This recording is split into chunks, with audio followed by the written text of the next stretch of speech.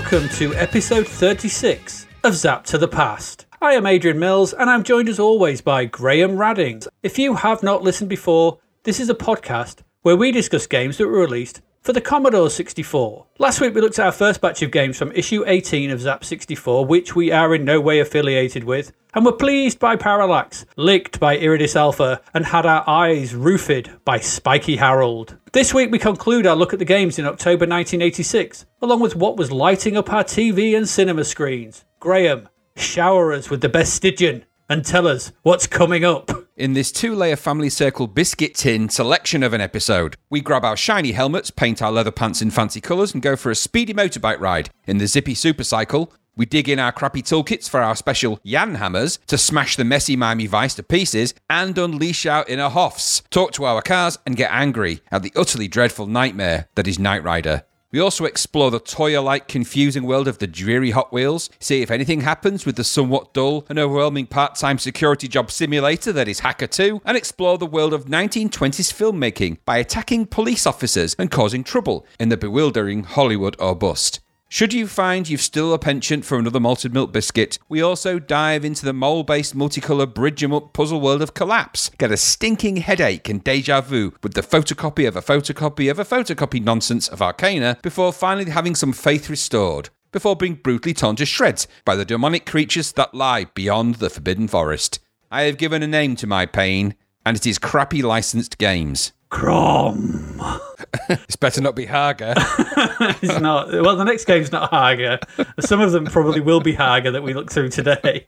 Bloody Hager. Hager. Bugger off with your Hager. He was horrible, wasn't he? Hager the Horrible. Bloody Hager. Anyway, what we got first up? First up is an Epix game. So this section is all about the vehicles. We've got 4 vehicle-based games. It is very vehicle-y, isn't it? It's very vehicle-y, yes. It's very drivey. I believe is the word. Drivey. Or drivey, yeah.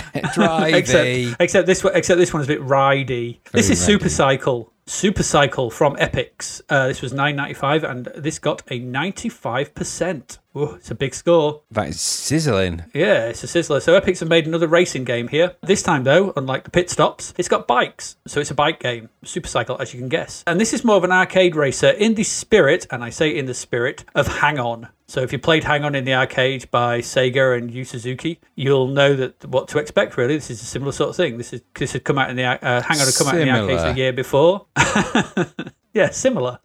Anyway, but so it's Hang On. It's a bike racing game. You 3D track behind the bike, off you go. So before the game starts, you pick your bike colour from about 8 different colours, red, blue, greens, and the various shades of those you have on the Commodore 64, yeah. You pick the colour of your leathers and pick your leather style as well, which is quite nice. So none of this makes any difference apart from how the sprite looks when you're riding. So, so it's all cosmetic. But people do like their cosmetics these days, let's face it. And then that's it. So it's very arcadey. So it's off you go after that. But to make your way through 9 stages of high-speed biking action, interspersed with a couple of bonus tracks thrown in for good measure. So this is pure and simple an arcade racer. There's no two ways around it. It derives heavily from Hang On, as I said. But as arcade racers go, I think this is excellent. I think this is really good. I think the bike control... So visually, this is really nice. The sprites look good. They're much better than that other one with Speed King, the flickery madness of those.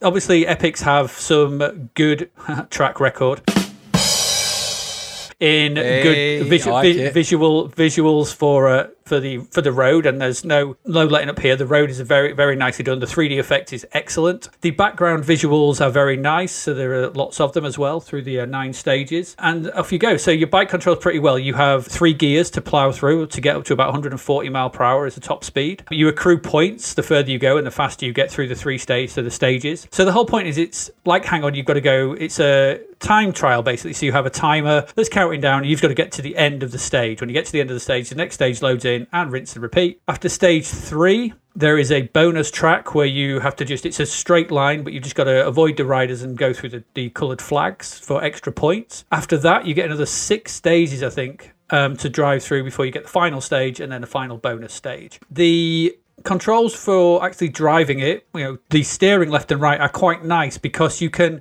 They seem a bit twitchy at first, but when you kind of get used to them, they allow a sort of almost a degree of analog control with the digital input, because you can leave your rider slightly leant over to go around the track. You don't have to keep so you've got sort of stages of lean, I think is the best way to describe it. You've got sort of slight lean, mid lean, and heavy lean, I'll call it. I think there's 3. So slight lean, if you leave it on there, will go round, the not so tight corners. Mid lean will go through, and tight lean if it's a very tight corner. And obviously, if you're going very fast, you need to lower your speed as you're going down to make sure you don't spin off the track on the other side. Hitting any obstacles on the side of the track in pole position style will explode your bike and make you fly off. Typical of that. You can bounce off other riders a little bit, but going too fast into them, we'll see again, you bounce off and explode. It is arcade to its core, and that's it uses that to its advantage, because it's a high score chaser like any arcade game. There are nice varied backdrops. It starts off with sort of nature, so trees and mountains in the background before proceeding to desert. You go through a city. There's variations of these as the games progress. You get obstacles on the actual track itself. There's a snow level, so there's snow on the road. There's oil spills in different parts. There are potholes and things like that, so hitting too many of them will cause you to fly off the bike. Everything looks really good. It's got a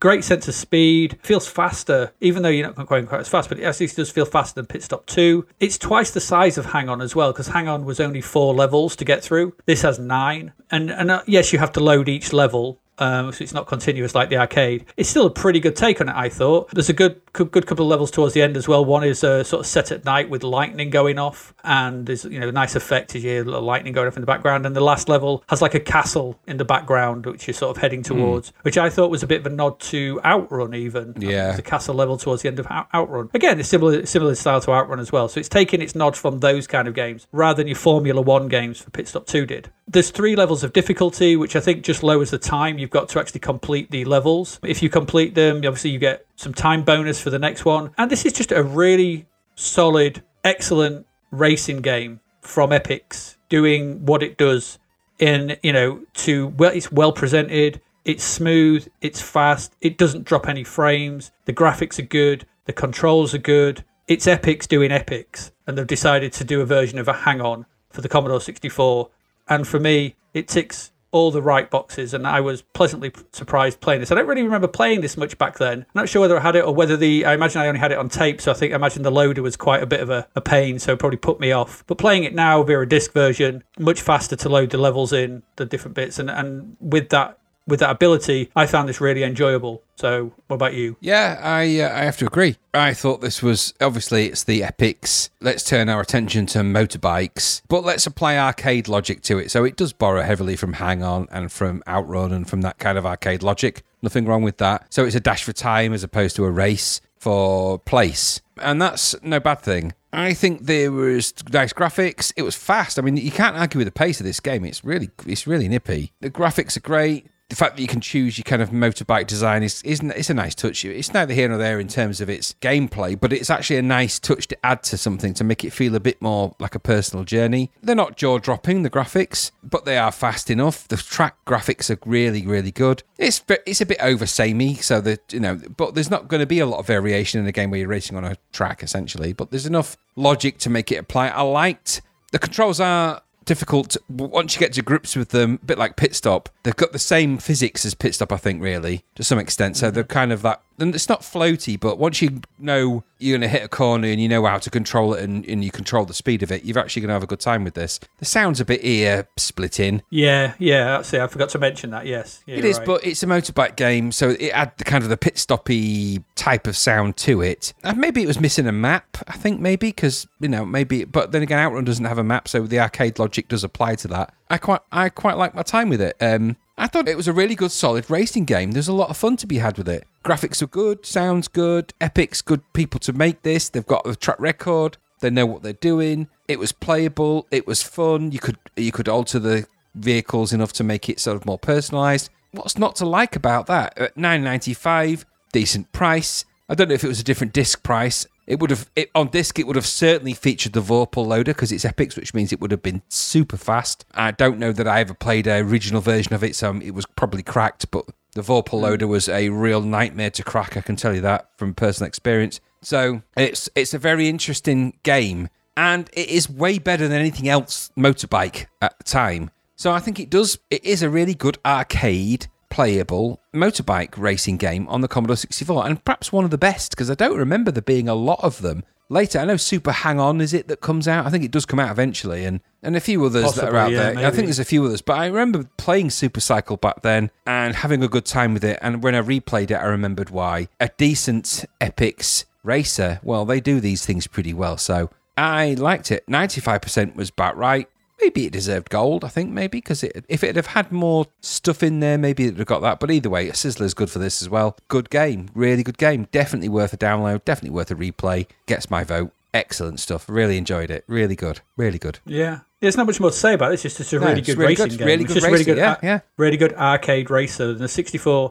doesn't have that many with, think about your pole positions and things like that. There's not many. No, and one thing I will say is the control of the speed in this game is actually really good. You actually feel like if you slow down for the bends, you are slowing down for the bends of the track, and it does actually facilitate you like it would on a motorbike. You can't hit a motorbike bend at 180 miles an hour and expect it to do anything but fly off. Gravity will throw you off. So, Yep. So when you slow down, and it's quick to be able to do that. The controls are the logic of the controls and the way you control it mean that you can do those things. It doesn't feel like a game where you can just career around at full speed and maybe hit something, maybe not. You can apply game logic and strategy to the way you control a motorbike, which means you can play this game and actually get quite far and get quite good at it. So a bit like the logic they applied to Pit Stop 2. Excellent.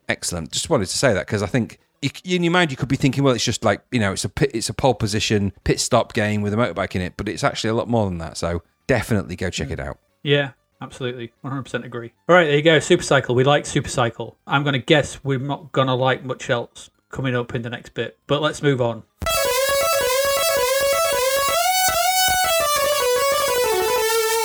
Because the next one is another game. It's not totally car-based, although you spend a lot of your time in your car. And the next game is Miami Vice, Ocean's port of the TV show Miami Vice. Graham, do you want to extol the virtues of Miami Vice? How do you get this wrong?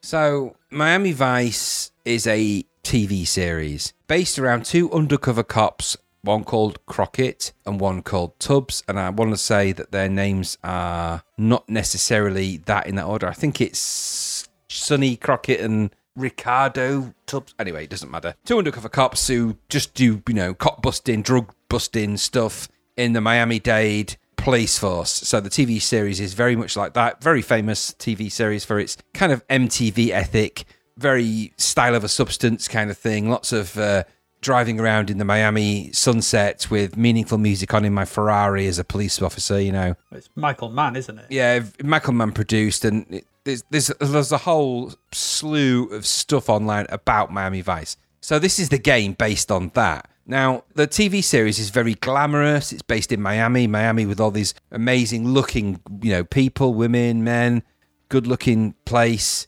loads of, hot summer nights and Miami nights and all of the stuff that you could have leaned on to make a game from.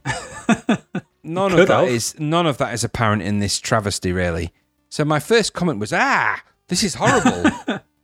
Matt says, what the hell? So what you end up with in the Commodore 64 variant of this is a top-down orthographic view, scrolly car game and I've not seen the likes of this really since Give My Regards to Broad Street, which is what it horribly reminded me of, and that made me have nightmares. I've put that in mine as well. That's what I've put. So you control this car around the streets of Miami, and the idea of the game is that in actuality there's a drug baron gangster called Mr. J, and the idea is you go undercover and try and find out information about the various deals and things that are going on, pick up information from the various sleazes and drug dealers and, all sorts of people that are in the area, the casino, bad dudes, find out the information so that you can take down Mr. J. I'm not exactly sure how you take him down because I never got that far, but apparently this is what you do. So you can get involved in shootouts, apparently. I never did. I just drove around the streets of Miami in a kind of top-down view in I want to say sports car, but it looked like a shoe. Sort of driving around with a badly controlled vehicle with... Now, on the yin side is that we say Martin Galway can provide amazing auditory stimuli to the games. I think this is perhaps Martin Galway at his worst. It's a version of the Miami Vice soundtrack, and it's not horrible. It's just not very good by his standard. So it adds some weight, because the start of this game is really inexplicable. It's just kind of flashing border. I think our version of this was not the. I think it's someone's freeze framed it or something. So I don't think we got the proper start. Well, no, because I YouTubed it, and that was the start in the YouTube video. Oh, was it? Maybe they were playing the same rip then. I don't know. Surely it can't be. That can't start like that. Well, I don't doubt that it might, because if I thought that if it went to some kind of really great quality game after you'd started from just this weird screen, and essentially you start driving around the city in order to find these various different people and get information from them, but I just ended up driving around the city, not really doing much of anything. I actually found driving around the city in the game New York was better than this, and that's saying something, because New York wasn't great. So it's just top-down, car scrolly crazy. I don't know how you get a license for something like Miami Vice and make it wrong. My only thought is that they didn't do it wrong. They just didn't care. And that worries me a bit, because there's a bit of a theme developing for some of these ocean games where they don't care about the license. Just put it out because there's enough Miami Vice fans out there to buy it. They kind of did the same thing with V, kind of doing the same thing with Highlander. Miami Vice is kind of no different. There's no passion or thought or care about the TV show, the themes of the TV show, or anything else. This could have been the C64 version of Narc, for example. They could have done that, not necessarily the Narc, missiling clowns, but it could have been a two-player version of a Narc, side-scrolling, shoot 'em up, Green Beret for 2 players, shooting your way through the streets of Miami, drug dealers. It could have been that. It could have done that. Instead, they go for this weird car thing, and I just thought it was crap. Utter crap. And I remembered the music more than I remembered the game. And even then, when I re-listened to this, I just remember thinking that the music was about the best thing you could hope, and it wasn't great. This just feels like a complete lack of due care and attention to anything that was to do with Miami Vice, which was a good TV series, very stylized but good. So this was a cash grab promotion, and it's a very, very, very... It's a precedent that seems to be becoming more common with them, and that concerns me a little, because this has no care or attention for anything. What did you think? No, it's terrible. It's the same as you. I should never... pointless license leads to... It should never have been licensed. It doesn't lend itself to an 8-bit game.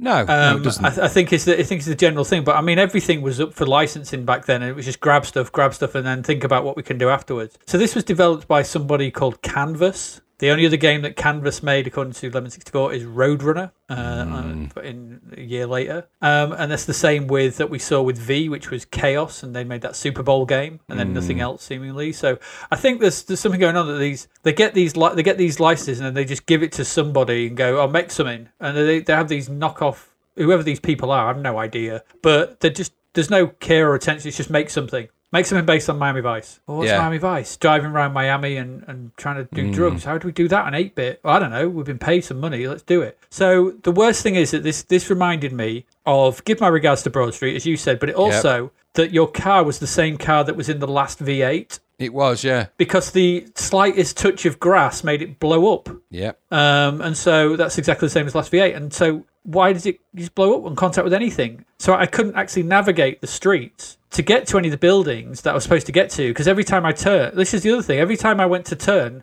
the car sped up. And the turning arc was suddenly massive. Rather than me just trying to wedge around a corner, it just sped up and then ran me into grass and blew me up. It's just Miami not nice. No. Was my comment. It's just, this was rubbish. Visually, it's okay. I wouldn't say it's terrible visually. It looks, like you said, it does look like a shoe. It's not, I've seen worse. It's flick screen. It would have been nice if it was scrolling. That would have lent something to it. That would have required programming skills. Yeah, that's what I think as well. And the music's, like you said, it's okay. But as a game, this is such a misfire and such a pointless thing. Miami Vice is all about slow shots over the Miami sunset with them looking cool in their, suits rolled up to and suits rolled up to their elbows and everything like that. That was and cool, and all that music, that Jan Hammer music, and on the, in Miami sort of Bay and everything, and it was all that, and it was all and this is just nothing over nothing. It's not even style over substance. It's just crap over rubbish. Yeah. So bad. Yeah, bad. Bad. I didn't like this. Yep. I gave you Miami Vice, though, because I thought I'd take the next one. I do which feel for you. Inexplicably is worse.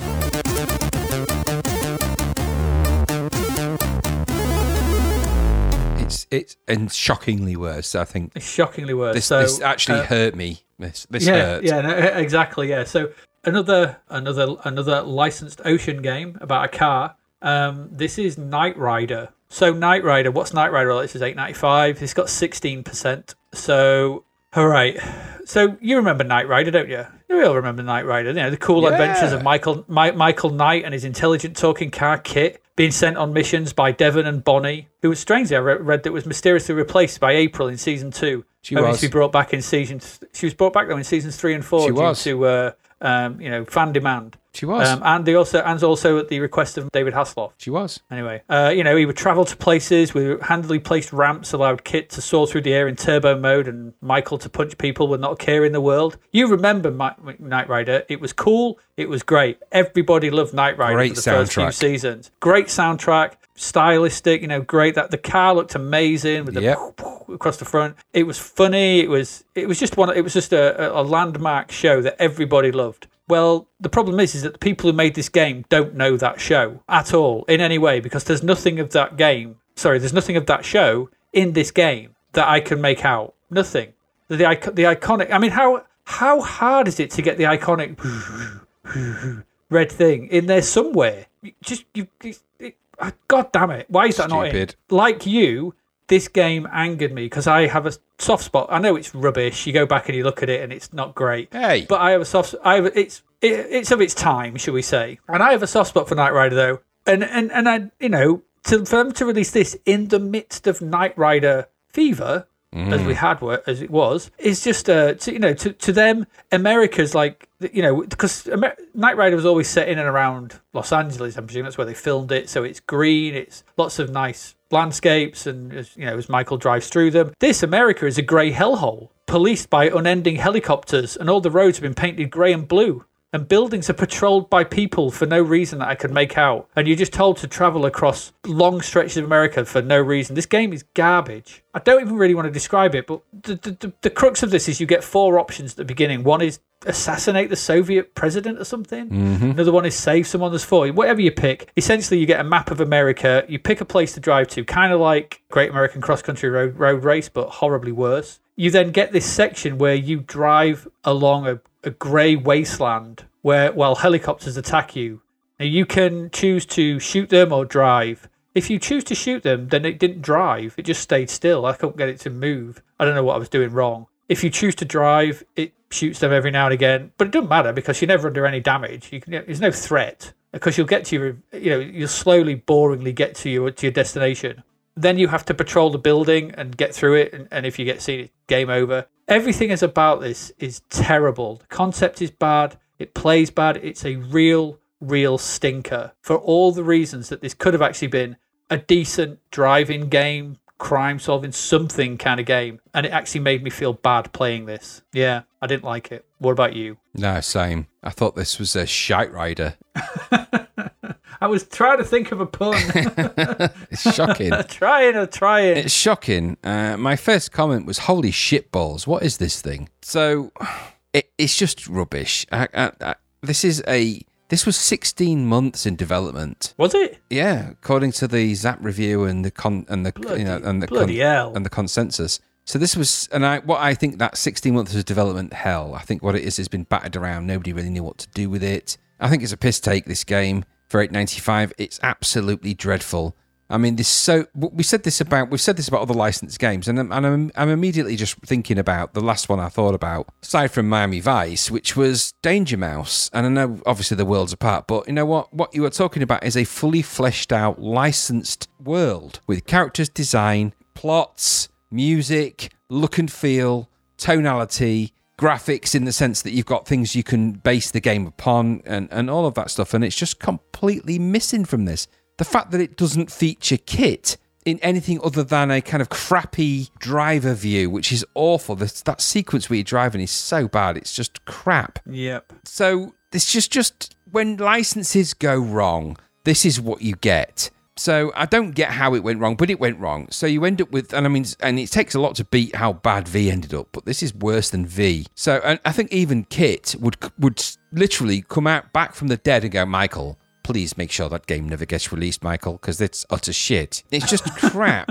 So there's a plot about Devon, the character Devon, discovering a terrorist group. And like you said, you can sort of, you've got missions to complete. You have to drive to each mission. You get out the car and you can look around locations. And it doesn't matter what all of that is because it's just rubbish. What it isn't is Michael Knight driving a futuristic car, avoiding enemies. I mean, even if you just did Spy Hunter and put the Pontiac Firebird-looking car out of Knight Rider in this, it would have been better to do that than try this monstrosity and try and make something into this. So I think this was something that had been badly unfinished and really unreleasable. It hit the deadline and they'd done, you know what, just release it because somebody will buy it. It is utterly dreadful. The fact that this is an Ocean license, it's because they were licensing everything at this point, shows me that maybe they just simply overwhelmed themselves with licenses of really good licensed products. I don't know how much interaction they had with the producers of that show. So Glenn A. Larson's production company. I can't imagine that they would have taken it lightly to produce a game version of this. And I can't imagine there's a world where they haven't provided them with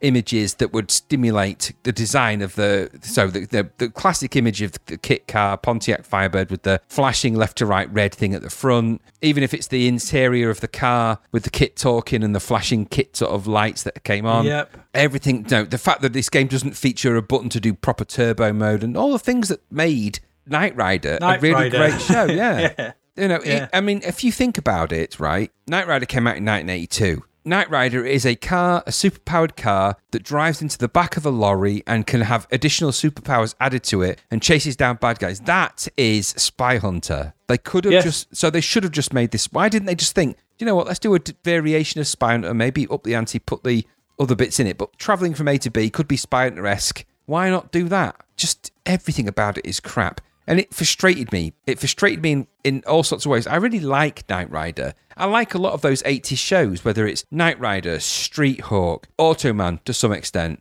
Manimal. I'm not even sure what that's about, but I quite like it anyway. But is there a game of Manimal? Airwolf, I'm not sure actually. Airwolf and some of those other strong licenses, and it's a battle of the big vehicle types, isn't it? Helicopter, car, motorbike. I don't think there was a famous train, but just all of this kind of stuff is all cool.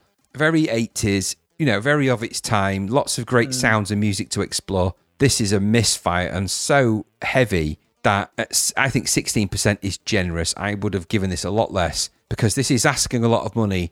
It's a rip-off. It's a rip-off that's playing on people's passion and likability of Knight Rider at the time. And I feel like as a company, Ocean were, at this point, taking the piss out of the people that were buying games out there. And they were rightly called out on this because, and if you think about it, this raft of games that are coming out, Knight Rider, Miami Vice, Highlander, none of these licenses are shouting great at you. They've all got problems. They're all kind of weak. It's terrible, really. They were just lapping up all the licenses and pumping out a load of crap. I think I haven't looked in the Ocean book, the Riding the Ocean Waves book, to sort of dive into what was going on at the time. I might do that to see if there's some rationale behind this nonsense, but Shite Rider is what it is, so avoid. Yep. I'm going to 100% fully agree with that. It is dreadful. Dreadful. Yeah, that's Knight Rider. Don't play it, for God's sake. So we've got one more game to come up, and that is Hot Wheels. Graham, did you enjoy your time with Hot Wheels, or did you find it more sort of lukewarm? No, just more race car nonsense. This was weird. This game. Yes, it was. It didn't quite know what it wanted to be, did it? So it was a disc-only game. So it's a 15 quidder, so it's expensive-ish. But for a disc game, it's a disc game. And if it's Hot Wheels, and my memory of Hot Wheels was little Matchbox type cars on that kind of plastic track that could bend and loop and do all sorts of crazy stuff. And you had a little, Hot Wheels, like a little firing pistol at the start. You fired it, it went whiz around the track, and way Hot Wheels. I'm not sure there was more to it than that, but that's my memory of it. This isn't anything to do with that. It's like kind of a weird customize your vehicle simulator at best, and not even a great one at that. So the game starts and you pick your vehicle from an array of vehicles, and then it goes through this weird customize it, but I think all you could really do at this point was spray it, and even then I couldn't quite do that, so I ended up leaving that screen, and I was presented with this side-scrolling awfulness where I'm scrolling around, and I think the idea at that point is to drive your car into the various bays, because you're driving, so it's literally side-scrolling with a vehicle side on. And then when you want to drive and sort of drive into any of the bays, it's just instantly, you push forward and you instantly sort of 3D, bam, in the sort of, perspective. Mm-hmm. So the perspective on the game is awful. And I think at that point, you're meant to sort of configure your vehicle and sort of do stuff to it. I don't quite know, because the town is in two parts, so there's an expressway where you can watch an animated version of your car do stuff. I didn't quite get what the idea of the game was. I wasn't sure if I was meant to be building a race car. I never got to race anything. I wasn't sure what the whole purpose of it was, so I just kind of drove around slowly trying to afford paint jobs. It was the equivalent of really bad C64 brain surgery, this game. It just it lacked any kind of placement. It removed brain cells as you were looking at it. And it looked crap. It was really old looking. It was launched in 1984, so that maybe explains a bit of that. My comment was just die. This game just needs to die. Die. Just stop, die. Instantly stop and die. It just it held nothing for me. All the things I felt about having Hot Wheels were eroded and destroyed by this slow paint your car simulator from what I could gather. I didn't get the idea that there was a big race behind this anyway, because I never encountered one, did you? Well, I kind of did, and I kind of didn't. So I found this, I think what this is a toy car simulator. So it's a simulator of like doing different things, and there's various things you can do in the demolition derby. Yeah, but like you, I couldn't make head nor tail of the customize your car section. I couldn't do anything, so I just drove the car out. Then if you drive up to any of the different points and you honk your horn, you can go do them. So I went up to the car wash and then just sat there for 5 minutes while my car went through a car wash. You don't do anything. You just sit there and watch. It's automatic. I'm like, this is a game. I don't know what this is. Then I managed to get onto the freeway, which drives you to another thing where there's some other things you can do. Again, it's all automatic. I drove back down the freeway, back the other way, found the demolition derby, went in there, and it was this awful top-down 4-car demolition derby. At that point, I turned it off. It seems an utterly pointless toy car simulator that is no worth to anyone. And I'm not sure who this was aimed at, because it's too frustrating and ultimately boring for kids, and it's just nothing to it for older teenagers at the time. And I've noted that I used to have loads of Matchbox cars, and a big tub of them. And it's probably a lot of kids did back then. We all had all these kind of Matchbox cars of all kinds of stuff, which you just kind of pick up from either people giving you as presents, older siblings, all this kind of stuff. And I would rather have just played with them on my carpet than this nonsense. Yeah. And I often probably did. To me, this was like Knight Rider and Miami Vice, just another pointless license. Yes. Oh, it's digital. It's digital Hot Wheels. You're missing the entire point of Hot Wheels. As you said, it's Hot Wheels. It's Hot Wheels. They're supposed to go fast and crazy, and you're flinging them downstairs, and you build your track over stuff, and they go fast, and they fling through the smash cups and stuff, because that's what you did. And all the danger and everything, and all the excitement of putting them to go through things where you shouldn't, put them through, and all that kind of stuff as you build your tracks in place, and your mum comes down and is like, "What are you doing?" "Oh, nothing." "What are you doing with my precious crockery?" Nothing. It's holding up the track. It's important. It's all gone. It's all gone for this nonsense. So I didn't understand. I just didn't understand the point of this game. I couldn't get my head around it. And for 15 quid at disc only, Jesus Christ. Rip off. No. Nope. Yeah. 5 1/4 inches of being bummed. No, thanks. Sounds like my Saturday night. That's true. It really is. I actually play a bum. Yeah, he does in a play. Out on the street. Yes. Anyway, there we go. That's our first section of games. That's a real bumper crop of crap. Yeah, Super Cycle was good. Super Cycle was ace, but the other three are just licensed nightmares. Yeah. Yep. So on that note, I'm going to hand over to our sponsor. We're going to say something about sponsor, and we'll be back in a brief moment with film and TV for October 1986.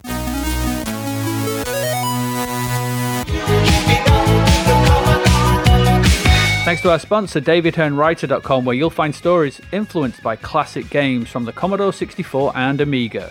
His next book, Escape from the Commodore 64, is coming soon. When Sarah finds herself pulled into the old computer and zapped aboard a space freighter full of droids just waiting to be blasted or influenced, can she stay alive long enough to beat the game for real? Or will it be a case of transmission terminated? Sounds like she's not paranoid to think these paradroids are after her.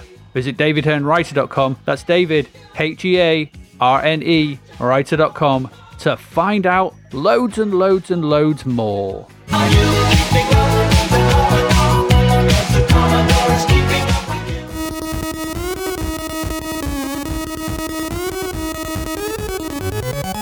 Welcome back. We are back. It is film and TV for October 1986. It cannot be stopped. It's coming.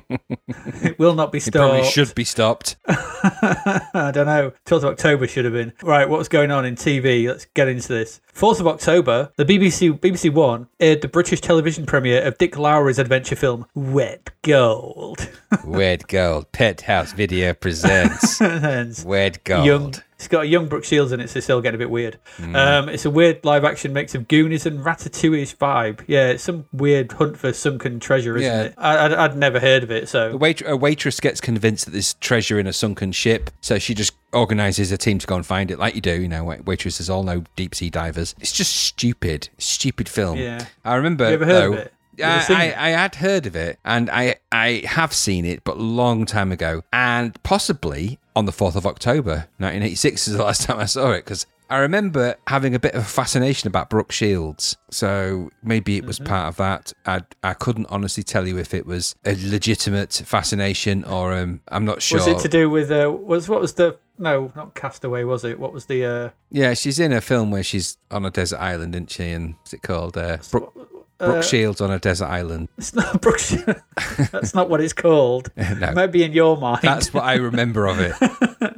Oh, what's it called? It's not Castaway. It's Hadaway. What is love? Blue Lagoon. Blue Lagoon. Blue Lagoon. Yeah. That's the one. That's better than Hadaway. What is love?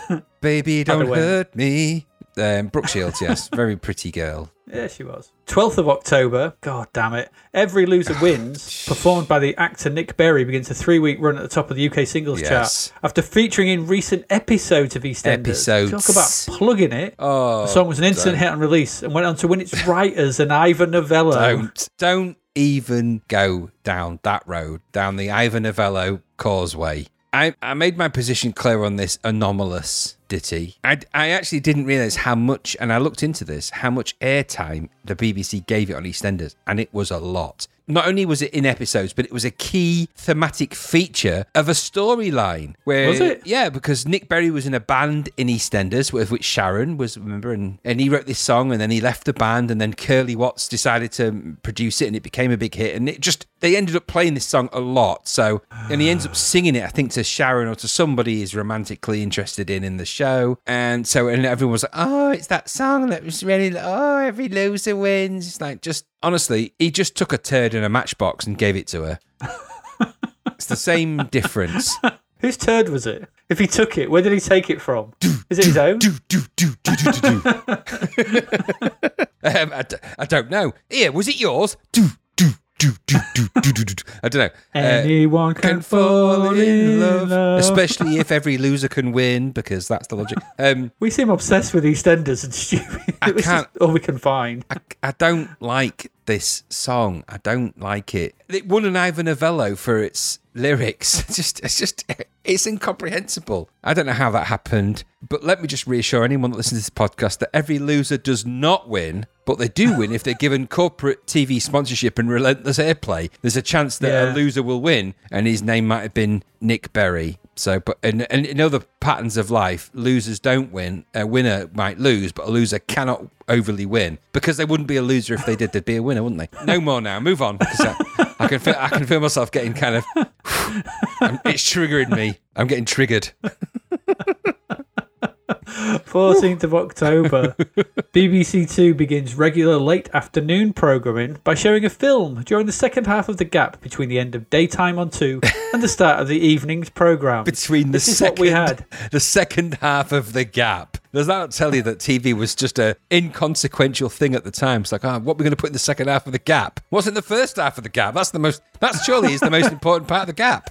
If you're talking about gaps, the first half's very important. Well, the thing is, if you're doing it in the second half of the gap, there's still a gap. There is. A gap is a gap. A gap is a gap, yeah. Which side of the gap are you on? Filling part of it still leaves a gap. Just a different size gap.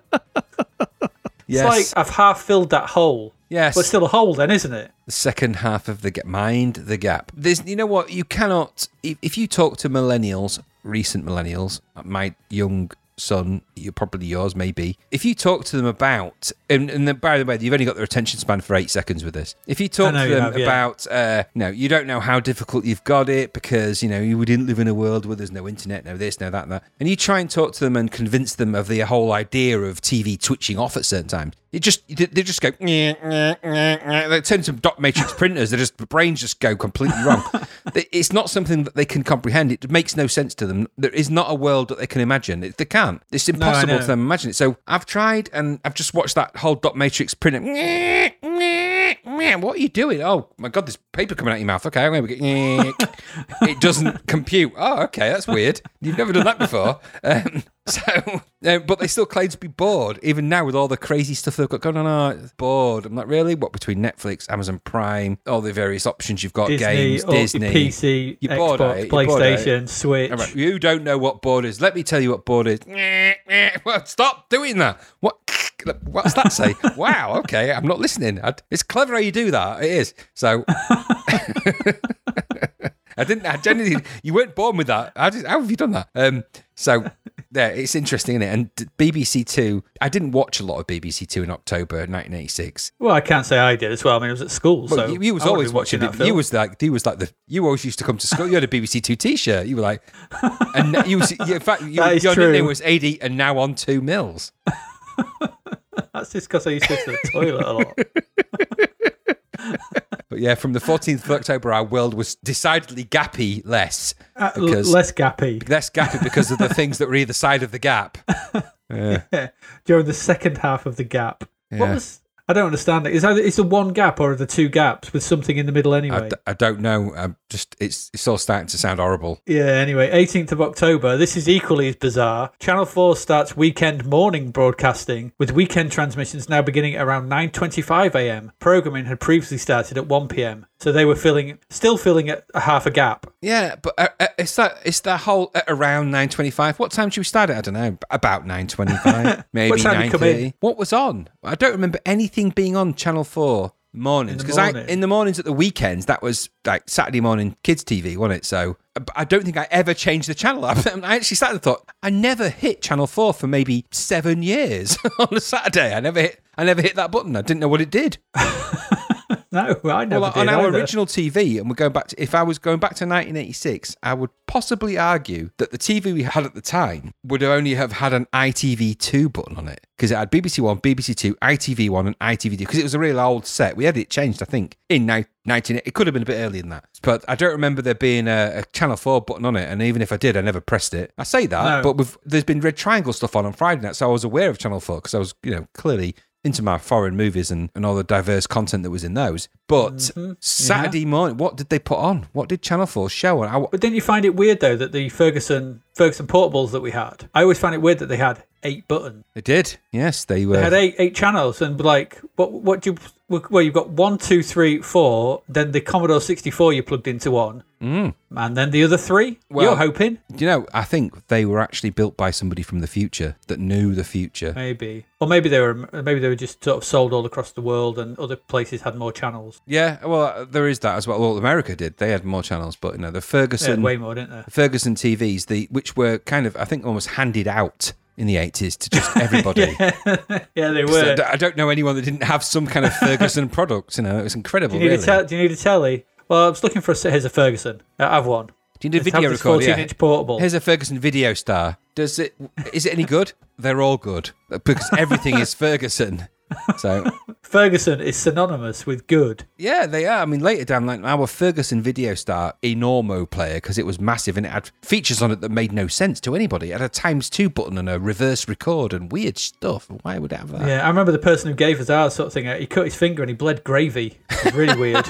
Like Conal Cochrane's, one of his men. So I never trusted that video recorder after he as soon as you press play, it was like, how do you make it stop doing that? Alan? Yeah, never trust salesmen who bleed gravy. Do you know? Here's a true fact, but it's not totally related to this. When we're talking about video recorders, prior to us having a VHS recorder, for a period of time, we don't talk about this very often, obviously. We had a V2000. Do you remember them? Yeah, I do vaguely remember the tapes, you could turn the tapes upside down. It was dual-sided. But like an audio cassette, you could take the V2000 tape out. The video recorder itself, the V2000, was massive. It was this enormous thing. It didn't last long. We had one for a very short period of time, and then we quickly got a VHS, because I remember we got it from a company called Vision Hire, and they were like, oh, it's the future of telly, this. It's this V2000, Philips, I think it was. V2000, yeah, amazing, yeah, reverse, and we went to the video shop, like, you got, Cannonball Run, the V2000, it's like, the V what? Like, all right, we need to rethink this plan, Dad, because, nobody's heard of this stupid thing. Anyway, so we ended up getting an ordinary VHS after that, but, V2000. Wise decision. It was a wise decision. I had a Betamax for a little while. Someone gave me one for free. Well, that's the only way you'd have one, because I know Gary had one, didn't he? He was always big on his Betamax. Well, that's because he was weird. And everyone with the Betamax bored you with the quality conversation. Oh, the quality is much better on a Betamax. Just shut up. Your tapes are shit, and nobody rents them out properly, so go away. You can only buy them from a chemist down Freeman Street. If we're going to have a format war, all right, this is the equivalent of me having a samurai sword and you've got a plastic knife from a cracker, and I'm going to win this battle. I'm going to stab you with this metal sharpened sword, and your little puny cracker dagger is going to do nothing but maybe break the skin with a hard push. Wouldn't need a hard push. Thankfully, it never came down to battles to the death with our friends. I like to think that was where we were. I had about 13 Quaaludes on the Quaaludes on the VHS. On the VHS.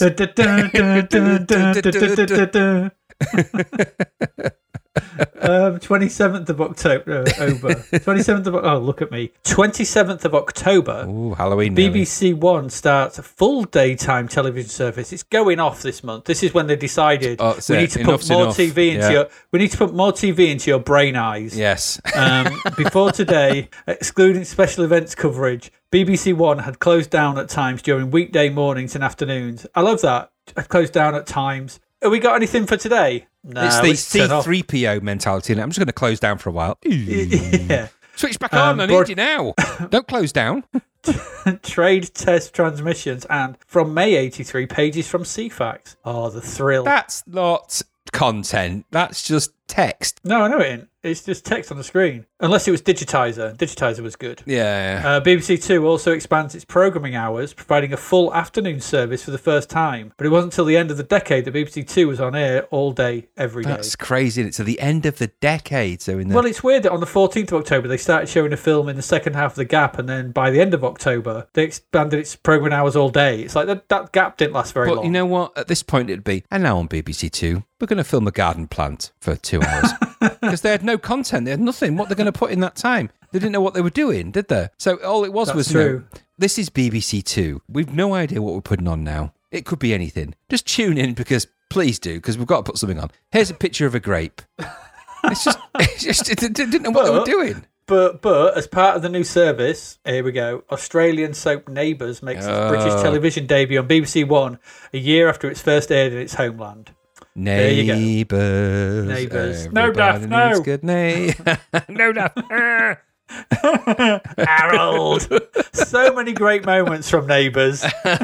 It's funny, actually. I put a link on our little show notes to the soap opera wiki page for Neighbours, and that's actually got the details of what happens in episode 1 in there and the original cast. And what I actually wanted to go back and try and remember who was in the original episode, because obviously there was the Robinsons. It was basically 3 families, wasn't it? There was the Robinsons, the Mangles, and the Charlene's family, whatever they were called. The Minogues. What was the surname of them? I don't know. Robinsons? No, because there was the Robinsons. It was the Robinsons, the Mangles, and the Charlene and Madge Bishop, not Madge Bishop, but she was Madge something before that, wasn't she? Anyway, she married Harold. Because there was Helen. Harold. Yeah, Harold. Daniels. It was Daniels. Helen Daniels was in it. I don't know. So, but there's an interesting sort of cast in there originally, and instantly starts with somebody going round to somebody's house because they're trying to get them to turn the noise down for a stag party, and the stripper is one of the guy's wives, I think. I can't remember the details of it.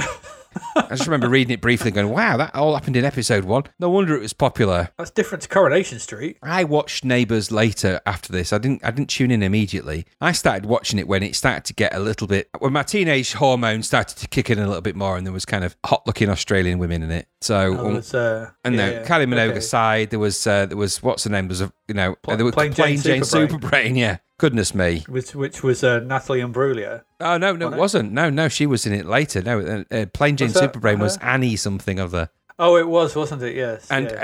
Again, as an interesting little segue, I was obviously in a demo group. We've talked about it many times. And one of the people I traded, and I don't know who this was, so please forgive me if you do listen to this. One of the people I traded demos and software with was in Australia. And I remember writing to them and sending them some discs and some wares, as you did when you were into that kind of thing, and asking him if he'd send me some pictures back of this girl from Neighbours, whose name escapes me now. And he sent me back all these really cool pictures and sexy photos and everything else in his package. I remember getting it and opening it and all these pictures sort of flying out in front of my mum and dad. And I was like, oh no. And they were like, what have you got? What have you sent off for? I'm like, I haven't. And it was like really scanty pictures that he'd found of this woman in the various Australian press at the time. Nothing too racy, but as far as my mum and dad concerned, I'd been sent porn from Australia. They were like outraged. I was like, it's nothing like that. Look at the discs. I'm getting discs. Anyway, that quickly did dispel the idea that I was turning into some Australian loving pervert. They were like, actually, he's got discs. He's still a geek. Don't worry about it.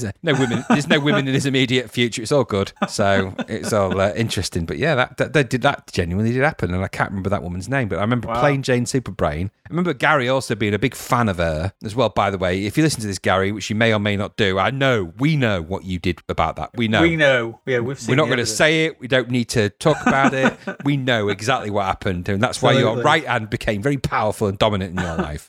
I talk about it with my therapist to this day. Yes, exactly. There's nightmares that can be had about even the very idea of that. Anyway, 29th of October was The Equalizer, a US crime drama series starring Edward Woodward, makes its British television debut on ITV. Oh, this show. Man, did you watch this a lot? Yeah. My mum, my brother used to love all this, used to lap this American stuff up, so I would watch it as well because it would be putting off going to bed. Yeah.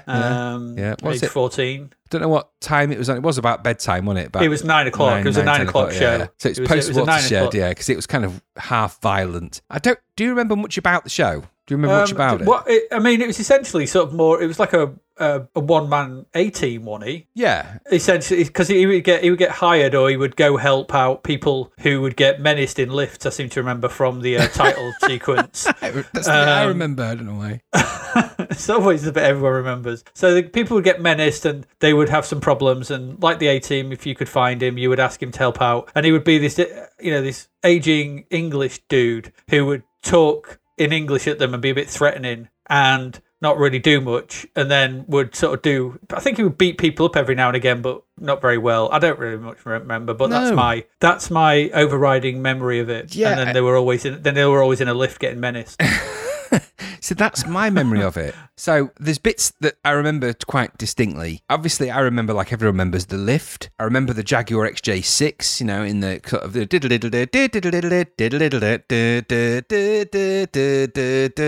and the smoke screen, the smoke with the headlights, and him sat on the bonnet of his car. One EX. ex-British Secret Service or something, Well, or MI5 or... I hope so, because it's Edward Something. Woodward. You know, I think previous to that, I think I'd watched him in the Wicker Man getting burned alive at the stake as Sergeant Howie. So he didn't strike me as like a real tough guy. He was kind of... It was a bit weird, and he advertised in the kind of personal ads, didn't he? It's like, you need a problem solving. I'm the guy that solves problems. So I remember it for a couple of reasons. I remember the opening sequence and the bit in the lift. I don't remember much about what happens in the show, other than he, like you say, he's hired to correct problems, A-Team style. Let's Wikipedia says it starred Edward Woodward as Robert McCall, a former covert operations officer at an unnamed US government intelligence organization, which was often referred to simply as the agency or the company, who tried to atone for his past by offering, usually free of charge, his services as a troubleshooter, protector, and investigator. People in need found him through a newspaper classified ad. Got a problem? Odds against you? Call the Equalizer. Blah, blah, blah. When he began the business in the pilot episode, the nickname Equalizer revealed is bestowed on him by an operative named Brahms, who was played by Jerry Stiller. There you go. He had loads of mysterious contacts going, thinking he would go up against delivering justice upon bullies, corrupt police and politicians, Gang hoodlums, lords and... mobsters, rapists, racists, murderers, kidnappers, drug dealers, and other truly deserving people. And a Please do not do partridge anything in you a will never pear live to regret. tree. Yeah, exactly. Yeah. There you go. So that's what it was. It was essentially a one-man A-team. He was. And so that is... I remember the thematics. I remember the music. Stuart Copeland did the music, didn't he? The drummer from The Police. Yes, He he did, yes. doing the music. Yeah. I have vague memories of him righting wrongs. No idea what the wrongs were that he righted. But I do remember the CompuNet demo of the intro sequence on the 64, which was done in 1986, so we're going way, way back, which featured in the pages of Zapped in their CompuNet. Famously, it had the image of the Equalizer, that car image with the lights and the headlights. We'll put a link on the show notes. I've actually put a link to the YouTube video that's out there, and you can actually download the demo and try it on your own thing if you want to. There you go. I posted the picture for you. Yeah, there it is. So that image, that shadowy figure in front of his Jaguar, that was replicated on the Commodore 64 in a very famous image, and that you can download that demo and try it out for yourself. But that's my memories of it. The TV show itself, it was the buffer. It was one of those. It was like The Professionals before it. It was like, I just want to watch The Equalizer. Oh, all right. Yeah, exactly. Yay! Yeah. But Edward Woodward's a weird choice. I mean, his name's stupid anyway, but Edward Woodward is dead now, and he is definitely dead. Was a weird choice to play the Equalizer. Well, he got burnt in a giant effigy. Well, he did, yes. He famously went on a little holiday to Summer Isle. Northern Scotland. Fell foul of the villagers. Went around accusing them of all sorts of stuff. Didn't get into their kind of, into village antics. Let's just call it that. Made a big fuss. Accused a few people of doing a few things, and in classic Aliens tradition, a few deaths were involved. His I'm mainly. shocked. He was it a Cyberdyne system? Yes, it was a Model 122. No, Yeah. joking. Well, he always was a bit twitchy.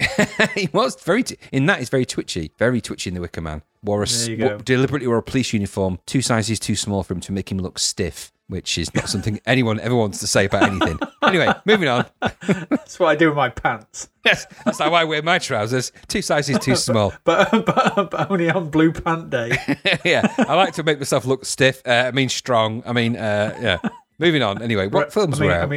I mean robust. Robust. What films were out? That's your TV. What films were out? Well, it's a big one, she said. 3rd of October. Top Gun. Yes. Okay, Top so Gun. it's going to be the big one for this month, isn't it? Let's face it. Top Gun comes out on the 3rd of October. Now, I went to see Top Gun at the cinema on the Thursday night before opening through getting free tickets through The Sun. They did a big thing about it, and that cinema was rammed. It was packed. It was just jam packed with people who got free tickets from The Sun. It could well have been. I was just there to see Tom Cruise, man. And Goose in a platonic relationship. Yeah, totally platonic. And never Iceman. will anyone say anything about that again. And Iceman and all kinds of other stuff. So I saw that at the cinema, as you do, and it was... I just remember I think most my friends from school and everything were going, so it's like a big school night out. So it was just one of those things, and I remember just sitting at the back and, woo, you had some of the friends I did. They tortured me with that film. From the minute they were, some of the people that we know, mutual friends to some extent, who went to see that film. Why did they torture you with it? Because after they watched that film, they changed. They went from being just the people that talked about stuff to people that talked about aeroplanes constantly. And they'd go on cycle tours to Binbrook Airfield, which was a local RAF base. Okay. And they even referred to each other as Iceman and Maverick. And I was like, just remember hearing them talk and going, I have never normally wished you to be run over by anything, but if you don't stop talking, I swear I'm wanting a lorry to hit you. They just never shut up about this film. I mean, don't get me wrong, Top Gun's a great film. I think I've actually warmed to Top Gun over the years. Actually, yeah, it's not a great film. I've to it massively. Well, it's not a great film. It's just a film about... It's influential, I agree. Yeah, and it's a film heavily of its time. And so there's it's a totally high concept, not a lot of plot, lots of music video-y stuff, very influenced by the media around it. And it's a package of stuff put together, a package of star, music, high-octane aeroplane footage, mixed into a plot that basically is nothing whatsoever. And it's just that. And, it's the Rocky IV equivalent of an aeroplane movie. It means nothing. It doesn't really have much to say. It's just a bit stupid. Yeah, it's high concept nonsense for the mid-80s. It's more montage than beach volleyball. Totally. And it's a vehicle to sell merchandise and songs. Yeah, absolutely. And that's fine. It's an advert for stuff, and that's fine. That's what it is. And it's to say that this isn't a Citizen Kane, this isn't some great plot, complex plot. Guy flies airplane doesn't fly so well. Friend dies in airplane. Man falls in love with woman doesn't quite like man. Man flies airplane again, has a kind of a problem. The airplane becomes good, fights off the bad guys for no reason. For some reason, the Russians try to invade in a weird twist that really doesn't mean anything. Yeah, it's a bit weird at the end, that bit. Well, it's because it is literally the last 10 minutes ago. The Russians are invading. Beep, beep, beep, beep. Fire missiles. No repercussions. Well, I think it's more about, have you actually remembered that we're supposed to be fighting the Russians at the moment? No, this film's not about that. We're fighting the Russians at the moment. Have you not seen Rocky IV? Yeah, they're just... Oh. Damn. And it was about check out the technology on that. Now these are amazing aircraft. Look out, Russia, with your MiG, whatever that means, your inferior MiG technology. We've got these F-14, F-15 Tomahawk, whatever the hell they were. And I should know more because the school friends that I alluded to earlier never stopped banging on about the stupid names of these aircraft. Yeah, but you just stop listening at some point, don't you? Yeah, and you're like, I'm not listening to you anymore because it's an F-14 Tomcat. Who cares? Like, is it? What's that sound? Oh, that's you falling off a cliff as I push you now. So fly now. Yeah, fly. How's that sound? That's what a Tomahawk sounds. Not Tomahawk. See, I should have listened. Yeah. Anyway, long and short of it is, not a great film in any respect, really. Stupid. Lots of high-fiving American good-looking guys high-fiving each other and bum-slapping each other in the showers, and probably stuff that later down the line we might look on as more suspicious than we did at the time. Doesn't matter. Long and the short of it was very influential in terms of the way it presented itself. This was just a big advert, and it was made by a guy that made adverts. So he knew exactly how to make an advert because he'd filmed the Saab advert, which featured a Saab Viggen, which is the aircraft in that. Now, I only know that because of the bloody people I hung about with who was into this stupid film. So, and but you remember? I do remember, yeah, because I really remember the advert where there's the Saab car and the airplanes going along after it. And because he did that, and I'm sure there's a whole series of things that happened. I remember it more by reading the book High Concept, which is the autobiography or biography, which is the one when they're dead. Either way, it'd be a biography. You can't write an autobiography. I was going to say the biography of Don Simpson, who was one of the co-producers, because there's Don Simpson and Jerry Bruckheimer. Don Simpson famously sadly died from an overdose of Hollywood. This is in his life what story. You kids are calling it on the street these days. He just, he lived the life of a famous Hollywood producer, and everything that you can imagine the debauched life of a Hollywood producer is, he did, and it eventually killed him. And Top Gun is one of the films that features heavily in that book. I would recommend anyone that wants to really know on how both Top Gun and Days of Thunder were actually made, read that book. Days of Thunder's a joke. Well, Days of Thunder will come to that as well, because that comes after this. So at some point we'll talk about Days of Thunder, but it's just the car equivalent of Top Gun anyway. I actually like Top Gun for different reasons, not because of the story of the film or anything else. The film's neither here nor there. The soundtrack for Top Gun and the thematic and the way it looks and the way it plays out is very 80s, but very interesting, and I quite like it for that. And the music is ace. I love the soundtrack to Top Gun. So yeah, that's all fair points. We can't all forget, and the one thing I would say is that there's the famous beach volleyball scene in Top Gun. We all, there's an entire Quentin Tarantino speech about it. Just, go and Google that, and if you really want to get another reading of the film, go and listen to Quentin Tarantino's entire dialogue about how he feels about the Top Gun movie. Mercifully, the only thing I can say is that the friends that I was hanging around with at school who were into this film never reenacted that scene, because it would have been horrific. There'd have been little teenage man boobs and pasty skin and flobby flesh flobbing about trying to do beach volleyball. Nothing like hanging out with the boys in the film. It would have been embarrassing to the point when it would have just been t-shirt tans. So no, thank God. 5th of October, The Frog Prince. So if you didn't fancy any plays, you could have gone and see The Frog Prince. Yeah, like anyone saw that when that came out. No one did. It was in this. Dad, can we go and see The Frog Prince? No, we're going to see Top Gun. But that interesting airplanes you are now. Yeah, Helen Hunt was in it, and John Paragon as the Frog Prince. It's animation, isn't it? Yeah, is that the one with Vincent Price in it? I don't know. It's not animation. I'm thinking Basil. I'm thinking Basil. Basil, the Great Master. It's got prosthetics, disturbing prosthetics. The Grimm fairy tales are all really peculiar in my book. Yeah. So, really weird, that one. Anyway, 10th of October, Basil the Great Mouse Detective. That's got Vincent Price in it, but forgettable. Yeah, just one of the voices in it. Yeah, that is a Disney film, but it's completely forgettable. It is. I've completely forgotten about it. Totally. Yeah, completely. Nightmare on Elm Street 2, Freddy's Revenge, came out on the 17th of October. So, do you remember much about the second one? Yeah, it's Freddy's Revenge, isn't it? Sort of thing. So it's the one where the tongue comes out the phone. Is the bit I remember. Yeah, it's like the person's on the phone, he's blah, blah, and it's like comes out. Because it carries on from the first one.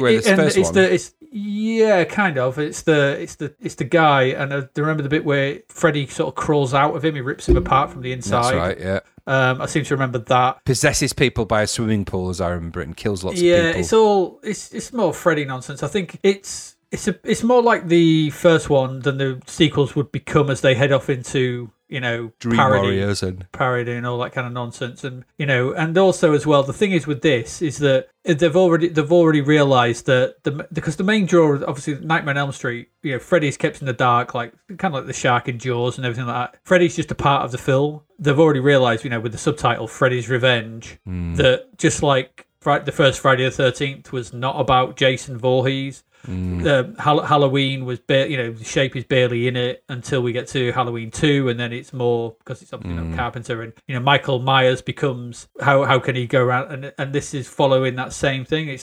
This is not about nightmares, this is about Freddy, and I think this is where this one comes in. This is where that starts, which is what was the divergent thing for Wes Craven to step away from the whole deal for some time, really. Yeah, until he made the bloody awful New Nightmare, or what it was, or Wes Craven's Final Nightmare.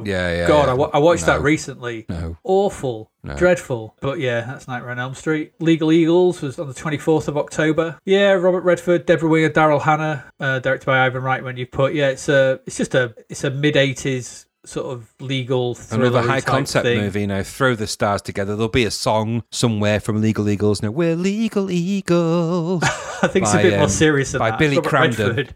Yeah, maybe. The cover of it right. doesn't shout that, but it maybe is. I don't know much about it. No, it doesn't. I don't think it's quite as playful as the cover. Well, Ivan Reitman's is famous for more comedic stuff, isn't he? He is. I can't remember much of it, but just reading the plot, it sounds like it's a bit weird. Yeah, I think it's probably a film that's a bit mixed up. Yes, I don't doubt. Probably. And then on the 26th of October, there was Smart Money. There was, which I don't even know anything about. Do you know anything about that film? Yeah, it's a BBC presentation, I think. I read the blurb, and it sounded a bit like a mix between Tron, Last Starfighter, and War Games. I did look at this. About hackers and stuff like that. It actually sounded pretty intriguing, and apparently the hacking scenes in it are actually pretty authentic hacking scenes. So I'd be interested to have another look at that. I might track that down and have a look at it, because those sort of films do intrigue me, and it wasn't one I remembered it more when I looked at the images and some of the stuff that was in it more than the name of it and anything else. But again, I probably haven't seen that since 1986. The top review on IMDb doesn't sell it.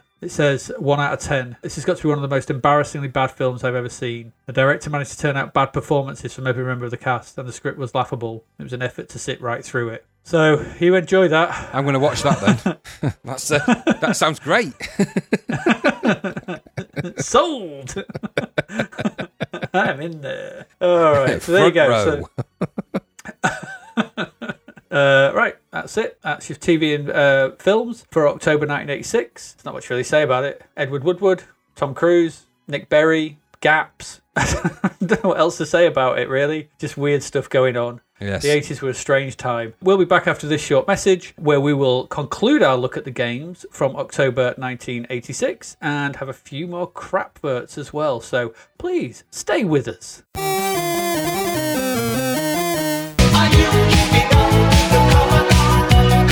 Shout out to our sponsor, DavidHearnWriter.com, where you'll find bargain books, ebooks, and audiobooks. Coming soon, Dave's next book, Escape from the Commodore 64, will take you back to the days of big hair, mixtapes, acid wash jeans, and Trivial Pursuit. Yes, it's the 80s again, as Sarah must find a way out of the bread bin with the help of her brother Reese. Though, if he leaves her in there, more Pop-Tarts for him. Decisions. Dave's podcast pick is Beyond the Forbidden Forest. Now, that was spooky. They don't make them like they used to, do they, Dave? Are you keeping up with the Commodore? Yes, the Commodore is keeping up with you.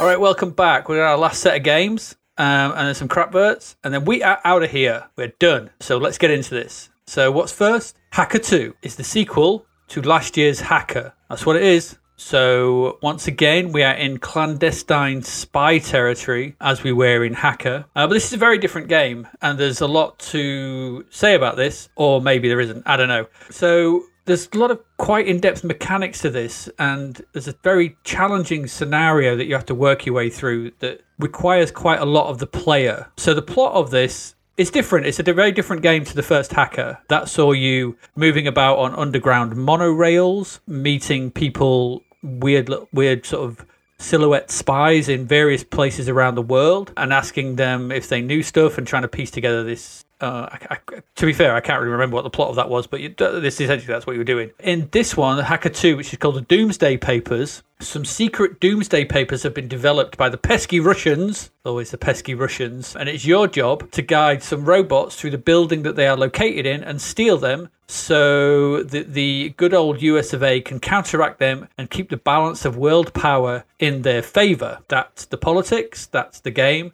it is what it is. So this game begins slightly similar. It asks you for a log on, similar to the first game, and then you have to go through a sequence where you have to identify parts of a video editing something system. Once you've identified all those and the buttons to control it, you are then presented with 4 screens and those buttons that you identified at the bottom. So you can view cameras throughout the building, you can record them, you can play them back, you can see where one of your robots is that you have to try and guide through the building, which is to find the documents. You can hack into the cameras and play them back in a loop. And I'm going to be honest here, this confused the hell out of me. and I don't know if this is any good or not, because I just literally had no idea what the hell I was supposed to be doing. Sounds familiar. I went online, I looked at the instructions, but I was overwhelmed reading them by the initialisms, and my brain just shut down. I was like, I can't take this in. I don't know what's going on here. There is probably a great game here, and I don't no doubt that it's very clever, and the guy who made this and made Hacker is clearly a very competent programmer and game designer, but it's too much for me. It just asks a bit too much of me at this point in time to sort of try and work my way into it. And the weird thing is, I remember playing Hacker back then. I have no memory of Hacker 2. None. No. So same. this was when I saw this in the list, I was like, oh God, there was a Hacker 2, wasn't there? I completely forgot about this, completely. And when I played it, I thought, oh, maybe when I actually play it, I will actually remember. But no, nothing came back to me about this. So I don't think I ever actually played this. So I had nothing to go on, nothing to draw from, apart from coming at this fresh now. And it's just too much. I think if you probably got into this and you delved into its systems, because the effects are quite good. The use of the cameras and the flickery screens and trying to record them and everything about it is quite neat. And there's some special effects, but I just found it a little bit overwhelming, if I'm personally honest. And it simply wasn't for me. Did you get far into it? Did you get much from this? No. I did enjoy the aesthetic and the idea of Hacker. And that the fact that it was it felt that you were hacking into something, and I think it had a little bit more of an in. This felt totally like it was very difficult to get into. It overwhelmed me with acronyms and stuff and controls, and the idea of controlling these security cameras and looking for stuff and knowing what I was clicking on and the V log and this log and that log and do this and do that. There was so much to think about. And it was like that from immediately. It was like straight in, you're on, you're doing this stuff now. You've got to sort out the vertical hold on these TV cameras and look for the various things that are happening in these screens. There was 36, was it, screens that you could choose to look around? Yeah, there was a lot. There was loads of stuff to think about. And I felt, yes, I get the idea that I'm controlling some kind of robot and I've got to infiltrate this sort of facility. Yes, I'm looking for some secret, documents and all the rest of it. It didn't feel like that to me. It felt like I was looking for stuff on security cameras and not really knowing what I was looking for, how I would deal with it, what I was supposed to do, and where it would end up. So the game was wrapped in all of this, what sounded like an amazing plot, an amazing story, and amazing stuff to get into. What I was presented with was 4 screens that I could choose from between 36 without really knowing what I was meant to be doing with them, what I was meant to do if I saw anything in them, how it was really relating to anything I was controlling. Not that I felt like I had control of anything really, other than what screens I could look at. And I just got bored. I felt like it was just like a security camera simulator. I think the story didn't grab me and bring me into its world. I was just presented with stuff to do, and very sort of matter of fact. Here's the sort of security cameras. You know what to do with security cameras. Just look for stuff. And I needed more than that. It didn't bring me into the game enough. Hacker brought me into the game by sort of starting with text and things appearing and dialogue and discussion, and and I could work my way into that. I don't know if Perseverance might have helped with this. I was playing this for quite some time and I was just presented with the same thing for about an hour, and it just kind of switched me off. I thought, if I want to play a hacker game I never finished Hacker, so I'd just go back to that, and I don't think I'd bother with Hacker 2 because it didn't really feel like I was hacking anything. It felt like I was just tuning into video cameras. It could have, for all the difference it made, it could have been me watching the cameras while my teammates robbed a bank, because it could have been a bank robbery simulator, and I was the guy that said, the guards come in, press the red button. I didn't get any of that from this. It felt like a game with lots of stuff around it, but it just didn't present me with anything that really made me want to play it. So probably a great game, but it wasn't very satisfactory for me. And the graphics are quite nice, as an aside, looks okay, but it just tuned me off. It switched me off. I just wasn't into it. So I think you'd have to really like Hacker to really like Hacker 2 a lot. I think you're right. Yeah, I think the comment there. There's no in. There's no. There's no onboarding. It's just here you go. Yeah. And I think cameras. trying to replicate what they did at the beginning of Hacker, identify the parts in this robot, had a sort of point, but then it was more of a moving around, going to places, talking to people. There was a kind of it felt like, I recognize what I'm supposed to be doing here. Here it was like, what the hell? There's no clues. There's no help. No, it was too much for me. Over my head. I'm no hacker, that's for sure. So. Yeah, I'm sure there is a good game here, maybe, but it's not for me. Not for us. It's not for Zapped to the Past. No. Probably better than the next one, maybe, though. Yes. Maybe, I don't know.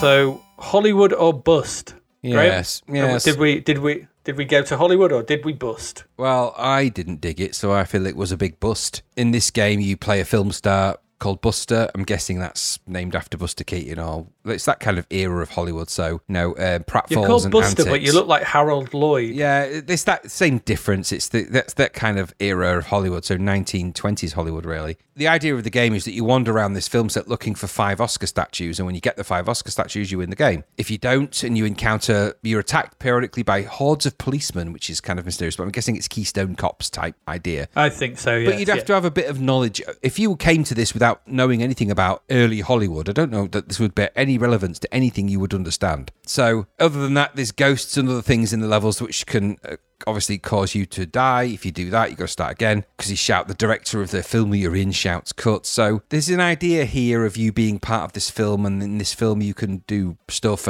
but that idea doesn't work because it's not carried through the whole film. If they'd have made it so that you were trying to make a film and you had to record a certain number of scenes and do a certain number of stunts in order to make the film successful, that would have made more sense than just running around a collectathon on these various levels, being chased by policemen throwing pies at you, collecting Oscars that really didn't. So I think this started off as one game and ended as another. I found myself periodically thrown into this kind of it was a weird sort of run and gun, shoot the policeman with custard pies thing, where halfway through I just ended up being chased by and there was a lot of sprites on the screen, so maybe technically that was quite a clever thing. I don't know. The game didn't make a lot of coherent sense. It was, someone said, let's set a game in Hollywood and film old film sets, and that's kind of as far as that conversation ever went. So they just pulled out tropes of things that they thought might be something that would have been in that kind of thing. So, Keystone Cops, custard pies, and running around a lot. Well, it need a bit more than that to really entertain anybody with this, so you don't really get a lot from that. The music, I think, is a Rob Hubbard piece for this. And I thought it was a bit jingly jangly, and it harked of the kind of Rob Hubbard music I don't like. So we've talked about a number of games that have this kind of jingly jangly sound. I don't like them particularly. They're not terrible, but they're not what I like. And this game sort of felt like it never really went anywhere. It was just kind of weird. Graphics were okay, kind of sizable sprites that looked all right. It got very annoying very quickly. The sound was already loud as well, so kind of in your face loud, which is odd because 1920s would have been silent movies, so it would have been actually more realistic if they just made it completely silent. Or make the music sound more like the film music that came out around then, where someone was playing that kind of ding, ding, ding, ding, ding. I thought that's what they were going for. I thought that music. That was the attempt. But it felt a bit more like the entertainer / sort of, that kind of stuff. So in the end, I was just kind of running around being chased by police officers, throwing things at them. A lot of sprites around. Rob Hubbard, not his greatest piece. I prefer it now is entering Rob Hubbard's kind of chunky sound era. So as we'll come to know when we get towards Delta, Sanction, Knuckle Busters, and other games that start to have a bit more grunt and less kind of this twiddliness. So that's the Rob Hubbard I personally prefer as opposed to this stuff. I'm not saying it's terrible music. It kind of goes with it a bit. But, it's just a bit in your face. So, but it's about the best thing this game had going for it, I suppose, because I didn't enjoy anything else. What about you? No, I'm the same. I probably hated it more than you. That ghost did my head in. Yeah, because you just kill you. Once you die, right? One hit dead. Yeah, the one hit ghost kill is like pointless. I'll tell you what, I'm not going to say too much about this because it's rubbish. The visuals and the music are all right. They work thematically for what it's going for. The problem is obviously the one life insta-death. But do you know what when you go onto it and all those cops come on after the boring intro, watching them all come onto the screen every time, and you have to survive for 1,000 frames. Do you know what game it reminded me of? It reminded me of Jailbreak. Yes. Of an early version of Jailbreak, which I thought, oh god, I'm just going to be running along, just mowing down cops. Yes, it was just custard pie in them. But that thing, because Jailbreak is you running along a road, isn't it, with loads of people running about and shooting them. It is. Yeah. So it just reminded me of that. But once you go back to the set, I don't know what it was called really. The bit where you have to climb up the ladder, you can't get anywhere near the ladder because the ghost would appear and just kill you. And it was just, I don't get this game. I don't get what it was aiming for or going for or trying to do. It's way too hard. It's punishing and it's no fun. And but rubbish and annoying is no way to go through life. Nope, and you're quite right. So that's what annoyed the hell out of me with this. So I didn't like it. I thought it was, even at $1.99. Bust. It's still, bust, massive bust. You can't, even £2, fair enough. It's £2. But if the game is unplayable, then it could be give it to me for free and I'd still say it's unplayable and I don't like it. Yes, I quite agree. So, a game needs to work. And this didn't. No. And like I said, there's a germ of an idea in there which never came off in the game at all. They just fell into berserk kind of territory, really, at one point, and I don't think they really knew what to do with it. No, exactly. So there you go. That's Hollywood or Bust. That's our double H beginning for this part. Let's move along.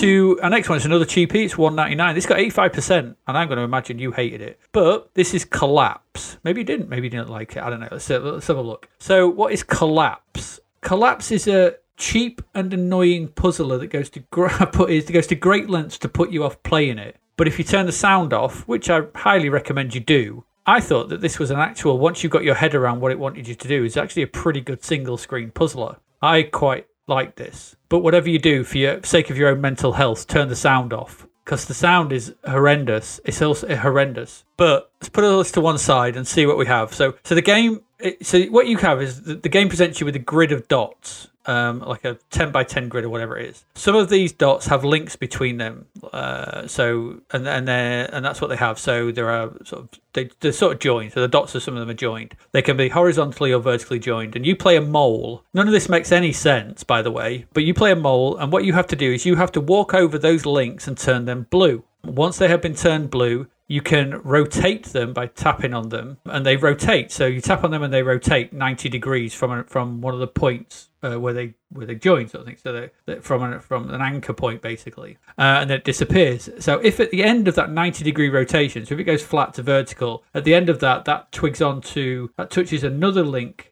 that's on there, that's one of the chains, sort of thing, then that link will then rotate. And then when that rotates to 90 degrees, if that hits another link, that will go another one. So you can see this, what you've got to do is kind of make a chain of links that will rotate and hit the next one, kind of like dominoes falling or anything where you do that sort of thing. So that's the whole point of this. And you've got to clear the screen of all these links. You have a timer to counting down, and you got to move around and do that. The mole has two states, a yellow and a red state. So in the yellow state, that is when you can turn the links to blue, and you are susceptible to gravity. So if you're up high in the grid and you walk off a platform, one of the links, you will fall down to the bottom or down to the next link. If you press the fire button, you will enter a red state. In that red state, when you're yellow as well, you can jump up and down. So you can jump through the links and like a platformer, and you can move up through the grid. When you turn into the red state, you can move horizontally and basically float. So gravity has no effect on you, but you can't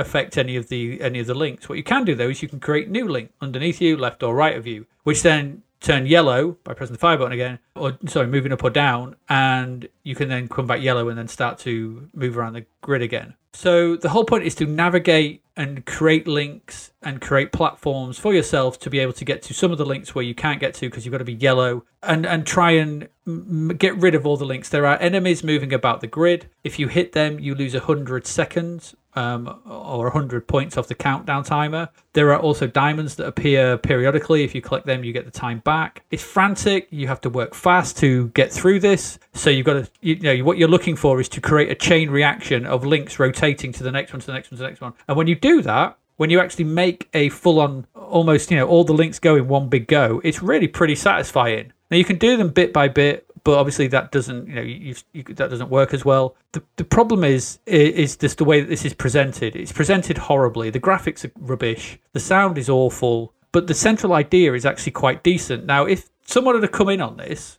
who could actually draw decent sprites, who had a bit of a decent visual flair to them, if someone had come in on this and given it to, someone who could do decent sound, I think you'd have a really, really good game here that would have been quite well liked. I think the problem is that presentationally it's quite bad, and it's too abrasive, that sound on, to keep playing for long. For me, this fell in the same ballpark as games like Hercules and Big Mac, the Mad Maintenance Man, in that they don't look that great, but there's a central core mechanic that's actually quite good. But presentationally, they lack. It's tricky, it's hard, it's fast, it's frantic, and if you can get past the way it looks, I think you could get a lot from this if you like single-screen puzzle games. If you don't, you probably hate it, which is fair enough, because there's a lot to hate about this. But it's a strange game because at the core, there's a decent puzzle idea here, which I quite liked. And for £2, I think, it was okay. 85%, I think the visuals, the aesthetics are not worth that high, even if you want to give it that much. I don't know. That would be my take on it. What was your take anyway? Yeah, I agree with everything you say. It was... I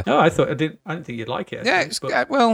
It's quite an interesting puzzler. For $1.99, it was a different take on a kind of puzzle game. I quite like the idea of having to turn the sticks blue. You unleash your Rotox, which then rotates around and gets rid of the sticks and does all of that. There was a nice idea to that. Like you say, it's let down by its graphics, which weren't great, but it had that kind of addictive gameplay. So it was a game that would initially kind of put you off, but you'd go back to it and you'd sort of figure things out and you'd start to get better at it and you'd start to do it. And it's a good little puzzle game. I thought it was presented quite nicely. It was just, as a concept of a game, and the gameplay itself and the logic of the game kind of worked maybe a tad over complex for what it was, but it worked all the same. So I did enjoy it, and I think, for people that enjoy these kind of puzzle games like this, it's it's manna from heaven. They're all going to be getting properly giddy and having to change their underpants every couple of hours, I think. Yes, because there's 99 levels, isn't there? Yeah, there's a lot to go at. For $1.99, this is genuinely a bargain, because there's a lot worse games we've seen for $1.99 that are, there's games that are worse for full price. So this is good. It's like you say, it's let down perhaps by its graphics, but if you get past that, and it doesn't take much to get past it, once you start hopping up and down and figure out the difference between Zen when he's red and when he's yellow, and how you build the bridges and what that means and how you do that, there's actually quite a nice little strategy puzzle game in there. It's hard. It's a difficult game. I think you need to get into it, and I think that's probably where it puts people off. Is think if you don't get past and get into it within the first sort of 10 minutes and just figure the stuff stuff out, it might be something that you never play any further because you think, I've had enough of this. I gave it a bit of legs because I wanted to sort of see where it was going to go with its premise and see if it just cocked it up royally or whether it was actually something worth giving some time to. And I'm pleased to say that it's made up for its lack of budget with some really quality gameplay. So I enjoyed playing it, and I would recommend to give it a go. You don't get a lot of puzzles that are this good at this price around this time. No, you could have been sat crying yourself to sleep over the fact you'd built Knight Rider. So go and take that back and say it did ready, run ready. Make sure you run a magnet over it before you do that. And then trade it in for this, because I don't think you'll go far wrong. I liked Collapse. I thought it was a very good little game. Another $1.99 little bargain, really. What's not to like about that? Yeah. Way better than Knight Rider and Miami Vice and Hot Wheels and significantly and all these better than the next stuff. game. Yeah, it is. So Collapse is a good little fun game, but like I said, just turn the damn sound off. Yeah, the sound is stupid. That sound is abrasive, isn't it? Yeah, it's just stupid. I just turned it off. Yeah, indeed. I just turned the next game off. Yeah, I wish I had. All of it.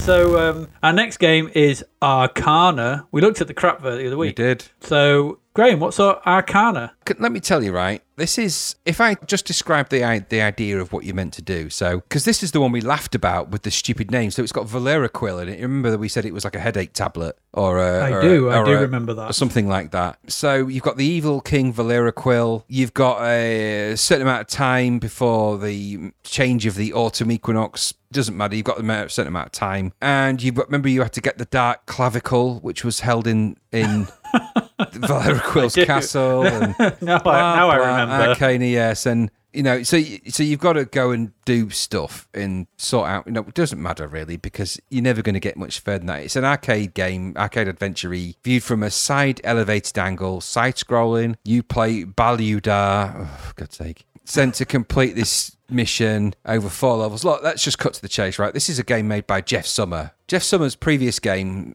that we will remember mainly for is Amazon Warrior. So let's just take it in the back of your mind, think, has this guy got a history of unoriginal product? Yes, because this is basically Staff of Karnath / Entombed / Ultimate C64 games of that type. It is a blatant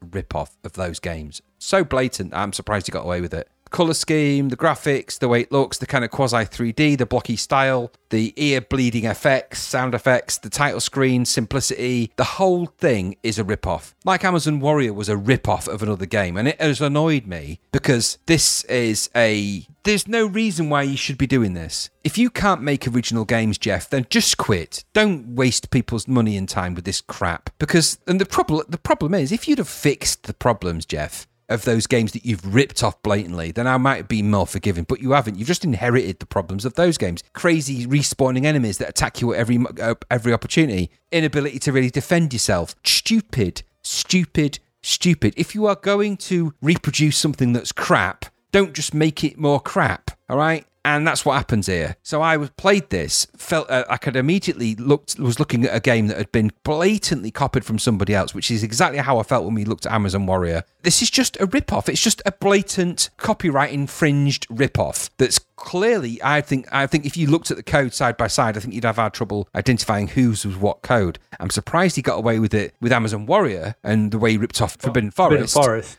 So This is another version, and apparently there's a bit of a history of it with this particular person. He's known for it. If you look at a bit of history of the games that he's created, they're all rip-off of the games. So he's just carbon copying, cut and pasting somebody else's game idea, game code and everything else. Well, you made a mistake here, Jeff, because one, this is a shit game that you've made because it was a shit game before. So, you've just photocopied a shit. and if you take a shit and photocopy it, it's a picture of a shit. It's no different. It's just a shit. So you've just made a shit. And I hated this game. I don't think if I would have been Zap, and they should have had the courage of their conviction, this clown shoe should have been called out for the crap he was creating, because this is ripping off other people's code, and it's wrong. It's wrong now. If I went out and ripped off a game that somebody else had made and just pushed it out on my own, it would have been a cease and desist before I could even blink. This should not be allowed to happen. and it certainly shouldn't have been published by this company and put out there. I think it's a travesty. The fact that it's so blatant is what is unbelievable, and it annoyed me because, like, remember when we talked about Amazon Warrior, you were annoyed, shakingly angry about how crap Amazon Warrior was because it was ripping off another game and doing everything wrong in the process. Well, this is exactly the same deal. Same guy, same deal, crap. As soon as I got 3 minutes into the game, I was like, I'm not giving you my time because this is wrong what you've done. This is wrong. Get lost, Arcana. What about you? Yeah, no, I'm exactly 100% the same. I put, is this an ultimate game? No, it's our old pal Jeff Sumner, Mr. I Can Do Forbidden Forest Aztec Warrior. Yep. Says I don't like the ultimate games. I don't like this knockoff version. It's not like and I even noted, like you did, sort of thing, it's not like he's even looked at what worked and what didn't work about them. This is terrible for all the things we said about, for all the things we said about Amazon Warrior. It's shameless. It's shameless to how much of a rip-off this is. It's shocking. Because when it started, when I first was looking through the games and starting, I was like, hang on, is this an Ultimate game? Is this what? Is this by the people who did the Ultimate? Then I looked to it was by, and I was like, oh my god. I mean, the look, the visuals, the style of the sprites, and as you said, we said at the time, if you were going to look at the Ultimate games, there are things you'd look at them and go, you know what, that's just annoying. We could take that out, and this could actually be quite interesting and quite good if we did something else with it. But they've just gone, no, we've got to keep that in. So there's just no thought about this. It's rubbish. I mean, the graphics they look okay because they look like Ultimate games, but because they were always okay. But it just looks like them, and it's just a shameless rip-off, and it's a terrible, terrible thing. I don't know, 45%. Yeah, is generous because I think that it's not his game. You've got to say what it is, and you should have said that this is an utter. I mean, they mentioned him in some of the comments, but yeah, a bad thing, and stupid as well. Stupid game. I played it to a point. I kept going into just dead ends and couldn't get anywhere anyway. So it didn't even feel particularly well designed. No, I mean, why have I couldn't find anything. I got to a room where there was like 2 ghosts that just kept killing me, and it was just rubbish. I just hated it. Yeah, published by Virgin Games. This. I know it was, yeah. Virgin. But we looked at, like I said, the crap vote was bad. I didn't, because I'd never heard of it, I wasn't aware of it. So it came as a bit of a shock. And it gave me more of a shock that he was like, oh, this is my next knockoff. So a bad thing. We don't like Arcana. We don't like the thinking behind it. No, I've had, and just as you have, we've taught video games. You still teach video game design. We teach these things. And if a student had submitted that, I would have been calling them out for plagiarism. Yeah, absolutely. If a student had submitted that, I'd say, excuse me, but this isn't your work. This isn't your work. This is the equivalent of somebody writing an essay and then just copying someone else's essay the next year and going, here's my essay. It's not your work. You didn't do this. You didn't invent that format. You didn't invent the gameplay. You did nothing but rip off someone else and make a bad version of it. Shame on you. Shame on you for doing that. It's wrong. Yeah. It's wrong. It should be erased from time and space. In fact, I'm erasing it right now using my powerful time erasure system. Oh no! Another one. I've erased the word arcade. Oh no! Okay. Things are going to be a bit different when we talk about the old, I don't know what you call them now. We need to insert a new word for them. What have you done? Digibox games. There we go. Whew. The timeline is saved. Thank God the for future that. is taking root in the present. It is done. Thank God for that. So and nobody will be missing anything to do with those Digibox games that are all in the Cleethorpes. So I love Digibox games. Yeah, good old Dragon's Lair was one of the great Digibox games. Anyway, I used to spend so much time down the Digibox. Yeah, exactly. Yeah, playing down the Digibox game place. The shopping Digibox. Yeah, same. Yeah. I do like a good Digibox game adventure. Oh, it's too many words. Going back in time and changing now. What have you done? For this small boy. Actually, I could put any word I want in there. Crab. Oh, you spend so much time down at the crab. Yeah, nip down Cleethorpes, play a few crabs. Brilliant. Oh dear, right.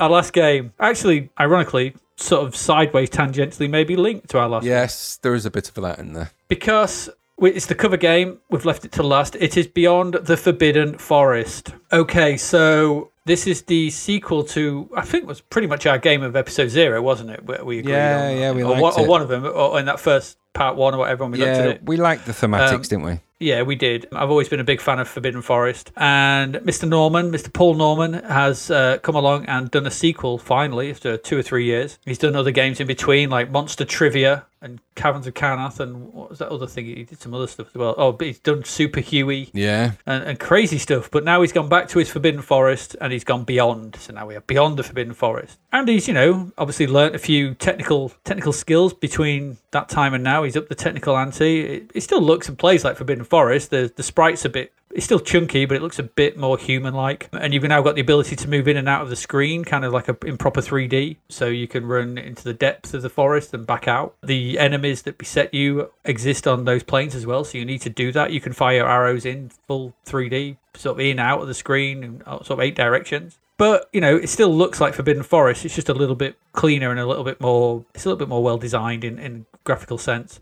But if you know what Forbidden Forest looks like, you'll probably know what to expect here. So what this is it's side-scrolling, parallax, quite a deep parallax layers. There's quite a lot going on. Yeah. Parallax layers of forest, which you can run in and out of, and you scroll left and right. And you play an archer. And all you have is your bow and arrow, and so you have to take down... Essentially, you've got to take down a single enemy at a time and progress through the forest to kill the Demogorgon, who lives in a big cave. So the enemies you have to take down, you've got a giant scorpion, a giant worm, a giant dragonfly, and then a giant lizard.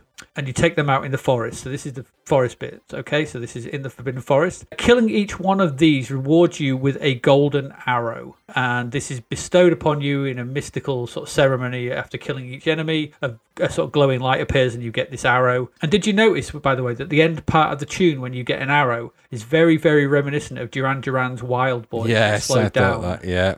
Good, it wasn't just me then. So you're killing them and you get a personal invite to the caves where the Demogorgon lives. So it's time to take out the bats in the caves. Then you have to kill the 4-headed Hydra. And then you're on to the Demogorgon itself. You kill the Demogorgon and it's praise the sun. Well done. You've completed this. So this doesn't deviate too much because Forbidden Forest was the same. 7 monsters. The only reason is this is beyond the Forbidden Forest because you go into a cave. Yeah. So really you're going beyond it, I guess. It doesn't deviate too much from Forbidden Forest. And I mean, essentially, these 2 games are just a boss rush of a game wrapped up in an atmosphere of, you've got really good music. It's quite unusual and quite unlike a lot of other stuff. Like an atmosphere of like sort of horror and doom and sort of gore. Unusual gore. Yeah, there's lots of gore. And there's like some unusual sort of feeling that you don't really get with these 8-bit games. Further down the line, something like Shadow of the Colossus will do similar things to this. Because that's essentially a boss rush game where you go around this big environment and kill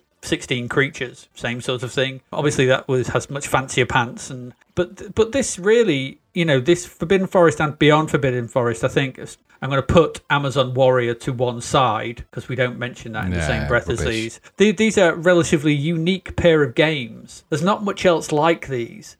In tone, in the way they play, in the visual styling, in anything about that. They're very hard games and they're quite punishing and you will die a lot because the controls are a bit weird because the controls in this, you run left and right, up and down moves you in and out of the screen. Holding down the fire button moves raster bars on the left and right of the screen, and this is the height at which your arrow will fire. You then move, once you have this height at the right thing, so they move up and down, holding down the fire button, you move a joystick to fire in one of the 8 directions. The raster bars stop, and then you let go of the fire button, and that's the direction your arrow goes in to try and shoot stuff. It's quite hard and tricky to line up your shots to actually shoot anything. But if you can get around that, if you can get your hang of that, and if you dig weird boss rush horror games that are unlike anything else back in the 8-bit time, you probably dig this. I really like these games. I think, though, personally, I think I prefer the first one to this one. I did like this, and I do like this, and I get that it's bigger and better, but kind of what we said with some other games, it feels like, evolution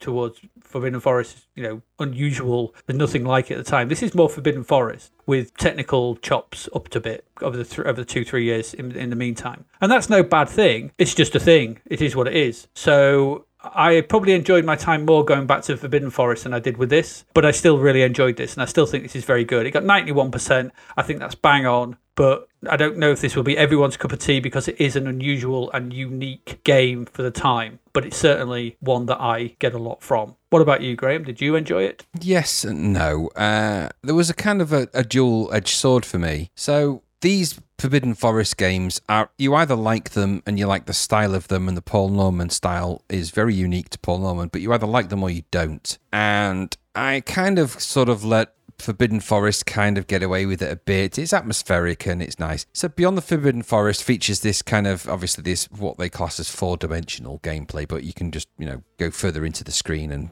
and not. And there's some nice ideas, and the graphics are quite nice, and the way it scrolls and the way it controls is all kind of cool. It all feels a little bit under-polished for me. It's a little bit sort of pokey and a bit car booty and a bit, I don't know, there's just something about it that the other games have a bit more polish that I think I prefer. Just like the idea of when you hold your fire button down and your elevation bars just little raster bars going up the side of the border, and don't get me wrong, it works and it's functional. I just don't know if it kind of works for me. So one half of me thinks this is quite a unique style of gaming, and it's very, very unique to Paul Norman, and that's no bad thing because it's not bad. The other side of me thinks it feels a bit underfinished and a bit underpolished and a bit hokey, but it does have a good atmosphere and the sprites aren't overly bad. I think there's space for this game, without a doubt, in the sort of ecosphere of the Commodore 64 games, and it's certainly finished and polished to a degree that many of the games we've played for this episode are not. So in that respect, at least it's a full, complete game that works start to finish. It doesn't have all of the weird problems and issues of much more expensively licensed games that should have known better. So I think what it does do is provide you with more Forbidden Forest, hence the Beyond part, and I think it does exactly what it sets out to do. And so you can play that and go through that, and that's quite quite a likable thing to have. At the end of the series of games we've played that have not fulfilled even the slightest part of the potential, and certainly have ripped people off, this game at least doesn't do those things. It is what it is. You can play it and go through it, and it is quite funny when you die in the gory ways and stuff like that. There's a humour to these games. So it's an atmospheric, nice graphics. The scrolling's quite good. They are kind of, you just got to, you got to go with it. If you either like Paul Norman style graphics or you don't. If you do and you like the scrolling and you can get into it, I think you'll find a lot of fun in here. If you don't like it, well, you just, you're not going to necessarily get out of it. But does that mean you should rush out and buy Knight Rider or any of the other crappy games that we've looked at? Well, no. This is one of the better and stronger games from this issue of Zap by a long way. And that tells you something, because it's not perfect, but it's a lot better than unfinished in my book. So I have a fun relationship with the Beyond the Forbidden Forest games. They're not quite my cup of tea, but I totally appreciate that they are other people's cup of tea, and at least the guy makes a polished, finished game when he sets out to do that, which he has all the way through from Forbidden Forest and beyond. So he does what he sets out to do. Many of these other rip-off merchants do not. So hats off to our friend Mr. Norman there for doing a decent job on the game. Not my cup of tea, but I still think it's pretty cool nonetheless. Yeah, I completely understand all that. They are. I don't use the term Marmite games, but they're such an unusual thing that there's not much else like them. And I think that's they're unique. That's to their credit, and also to their detriment. I agree. It's not like I quite like arcade adventures, so Equinox is okay, and Nosy Yesod is okay because they're in my ballpark. These are like, well, what are they like? I'm like, they're not like anything. No. They're not really much like anything. They are single enemy takedown things where you get killed. So, yeah, they're a unique experience. And but like I said, I think in my heart of hearts, I think I prefer the original, but I still really like this one. It's a very, very close second.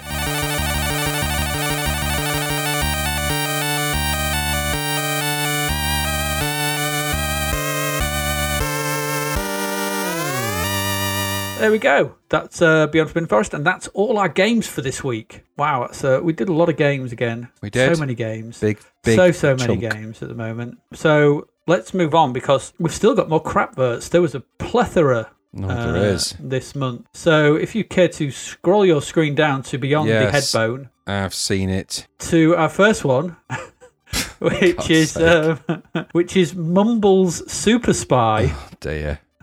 Just why? Don't know. It's Databyte. Databyte obviously had a lot of games coming out, so it's got our Databyte logo, which we like, but the rest of it is just a shambolic awfulness. Yeah, I mean, is he a midget, James Bond? I don't know. Is that because he is in that drawing? He's a midget. Because look at the size of the gun compared to him. I mean, know. That actually, if you scaled that according to his actual size of that gun, either the gun is massive or he is about 4 inches high. It's as long as his arm. He's like Weng Weng. He is. He's proper Weng Weng, and he's got looking at that, he's got no Weng Weng either.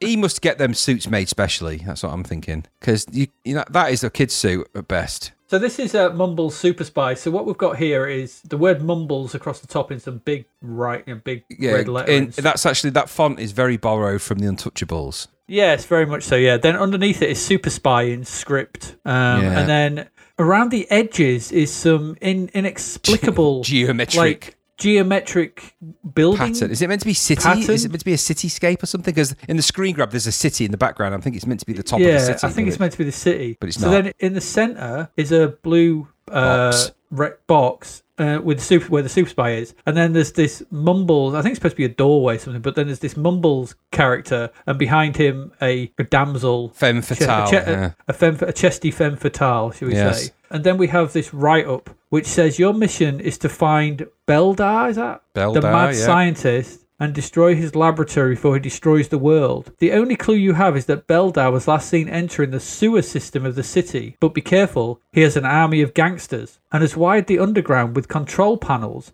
sliding doors, laser rockets, bombs, and many other hazards. Good luck on what could be your most dangerous mission yet. So what does this have to do with Mumbles? Yeah, true. And more importantly, well, not more importantly, as importantly, just want to say that control panels and sliding doors aren't hazards. They're just entryways and ways of controlling entry.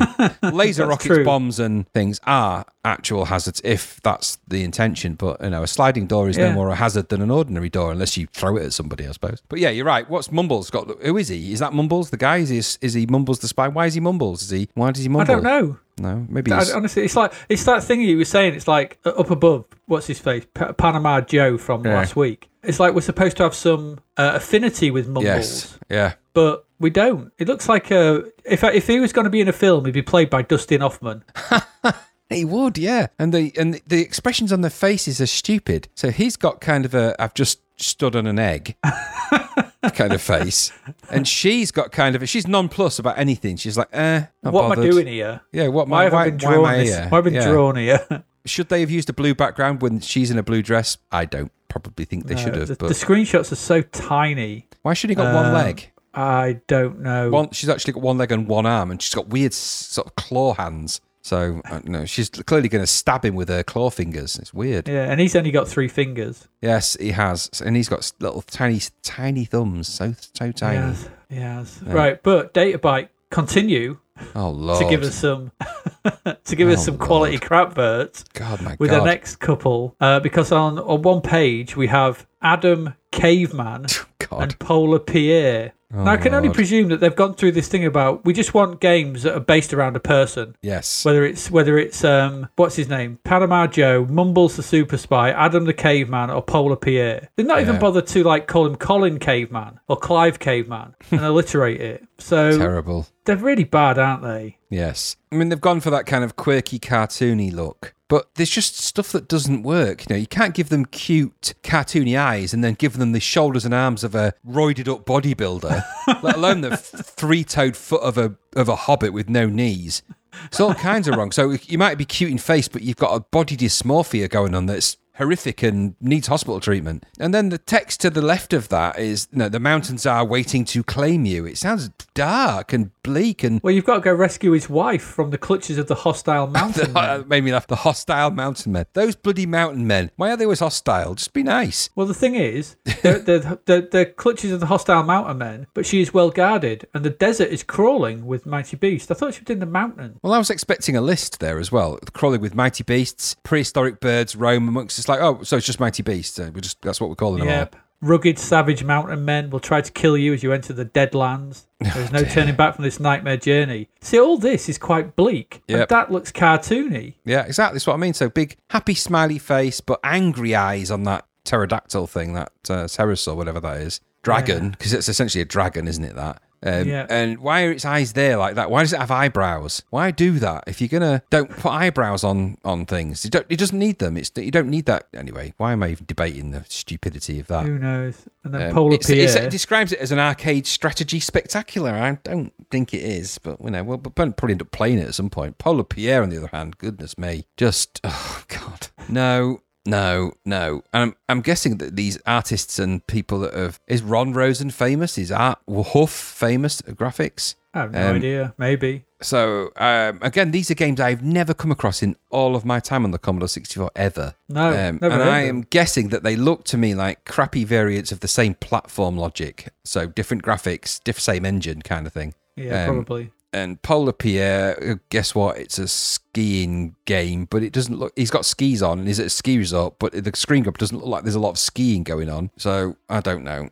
You've got... But it's the same logic exactly, look. Guide Pierre or his cousin Jacques through an icy obstacle course, racing through ski jumps, mystery chalets, lifts, electro generators, shooting snowballs, springboards, stompers, and thunder and lightning. You could just substitute that text and put it into the Adam Caveman. Yep. Climb the levels, avoiding the insert things that sound kind of that thematic. Just crappy crap. Yeah, Databyte providing some good crap. This is like the revenge of Databyte, isn't it? It's bloody hell. It is, but our last one's from Beyond. Oh, goodness me, no.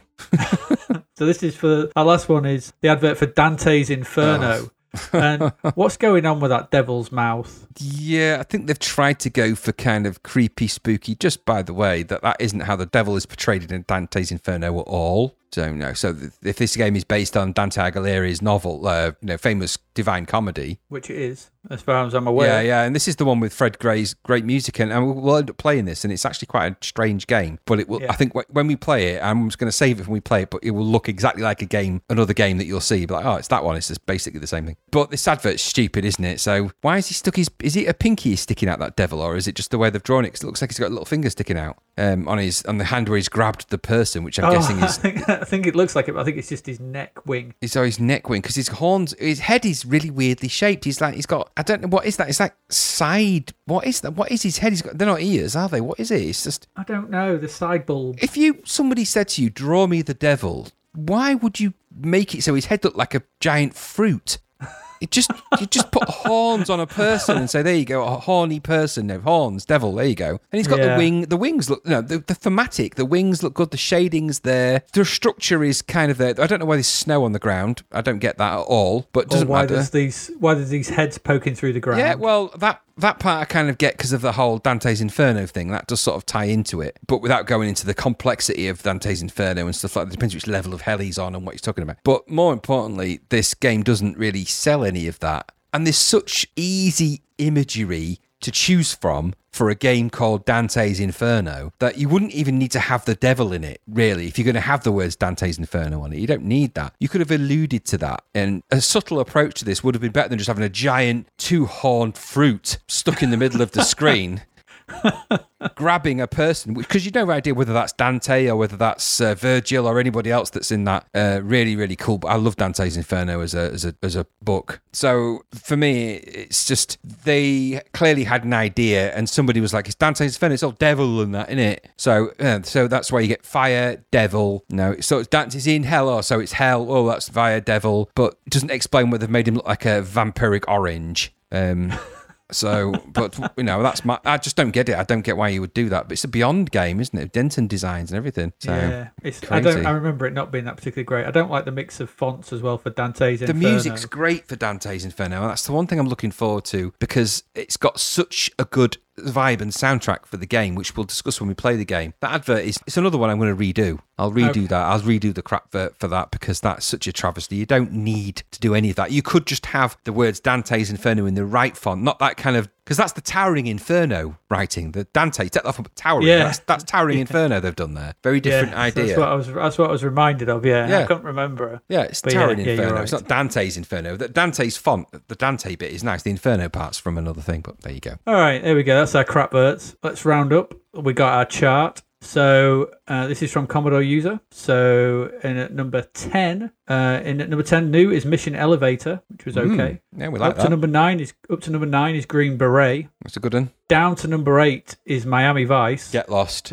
Up to number 7 is Knight Rider. No, it's not. Down to number 6 is Parallax. Down to 5 is Leaderboard. One above it is Hole in One. Crazy. Down to number 4. Up to number 3 is Speed King. Oh, it's the Mastertronic re-release. It's the Mastertronic re-release. Cheap budget and nasty. one. Down to number 2 is Ghosts and Goblins. Makes And sense. up to number 1 is Dragon's Lair. Yeah, just proving, if anything needs to be proved, that the logic of people buying coin-up conversions still exists with that 1-2 there. So. Yeah. And Yeah, neither of those two being as complete as the Green Beret, which is further down the list, but there you go. No, absolutely. No, yeah, there we go. So, what have we got? Do you want to pick some games from issue 18? Yeah, I suppose we Issue should, 18 shouldn't looked we? at?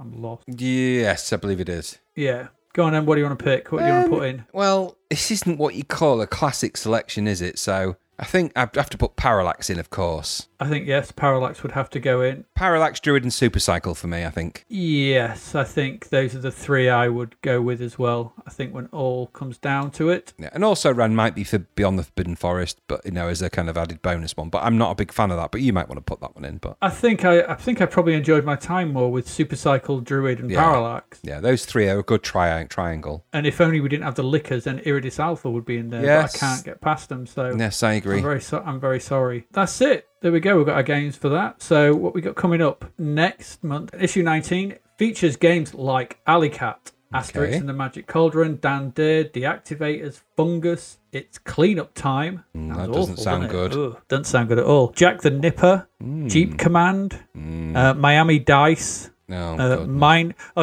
Pursuit. We've got Pursuit off because we've got Mind Pursuit and Trivial Pursuit. Oh, no. Ninja. Oh, that's Nomad. the Mastertronic one. I thought we reviewed Nomad. No, Oh, we no, haven't. not Nomad we haven't. Oh, God, that's that crappy ocean robot Nomad. thing. Yeah, like Equinox. Yeah. Room 10, Sanction, Sinbad, Strike Force, Horrior. First big Thalamus game. Yeah, the first release, yeah. Velocipede 2, and World Games. Whoa, okay. We're getting into heavy territory there because World Games is a really good game. It is. So some crackers there. That's to look forward to in the next couple of episodes. So yeah, loads to look forward to. So that's always good. I think that's about us done for this one, isn't it? That's it. We have reached the end of the line. We have. So as always, I have been Adrian Mills. And I have been Graham Ruddings. And we have been Zapped to the Past. And we look forward to seeing you next time. Goodbye. Thank you for listening to the Zapped to the Past podcast. We hope you enjoyed our deep dive into the world of Commodore 64 games, as well as the music, films and TV from around the 1980s, driven, of course, by the issue of Zap 64 magazine published at that time. We will return with a whole new batch of games and stuff to talk about next week. Until then, if you want to listen to or download previous episodes of Zapped to the Past, and why wouldn't you, they can all be found on our website at zappedtothepast.com, as well as being available on Podbean, Apple Podcasts, Google Podcasts, Spotify, Deezer, Audible, Player FM, and, well, pretty much anywhere where we can upload them. By the way, we do always love to hear from our amazing listeners, so if you'd like to contact us about anything in the podcast or beyond, you can do so by emailing us at zappedtothepast@gmail.com. We're also active on Twitter under @ZapTother, as well as Facebook, Instagram, and most social media platforms. Just search for Zapped to the Past and you'll find us. Oh, and if you like the podcast and what we're doing, please do like, share, review, rate us. It really helps. Something, apparently. The Zapped to the Past podcast is written and produced by Adrian Mills and Graham Ruddings and recorded at Flaky Bits 2.0 Studio. All opinions expressed are those of the writers, and while we indeed love Zap 64 magazine, the Zapped to the Past podcast is not affiliated with it in any way. Stay safe, see you next time, and remember, we play these games so you don't have to.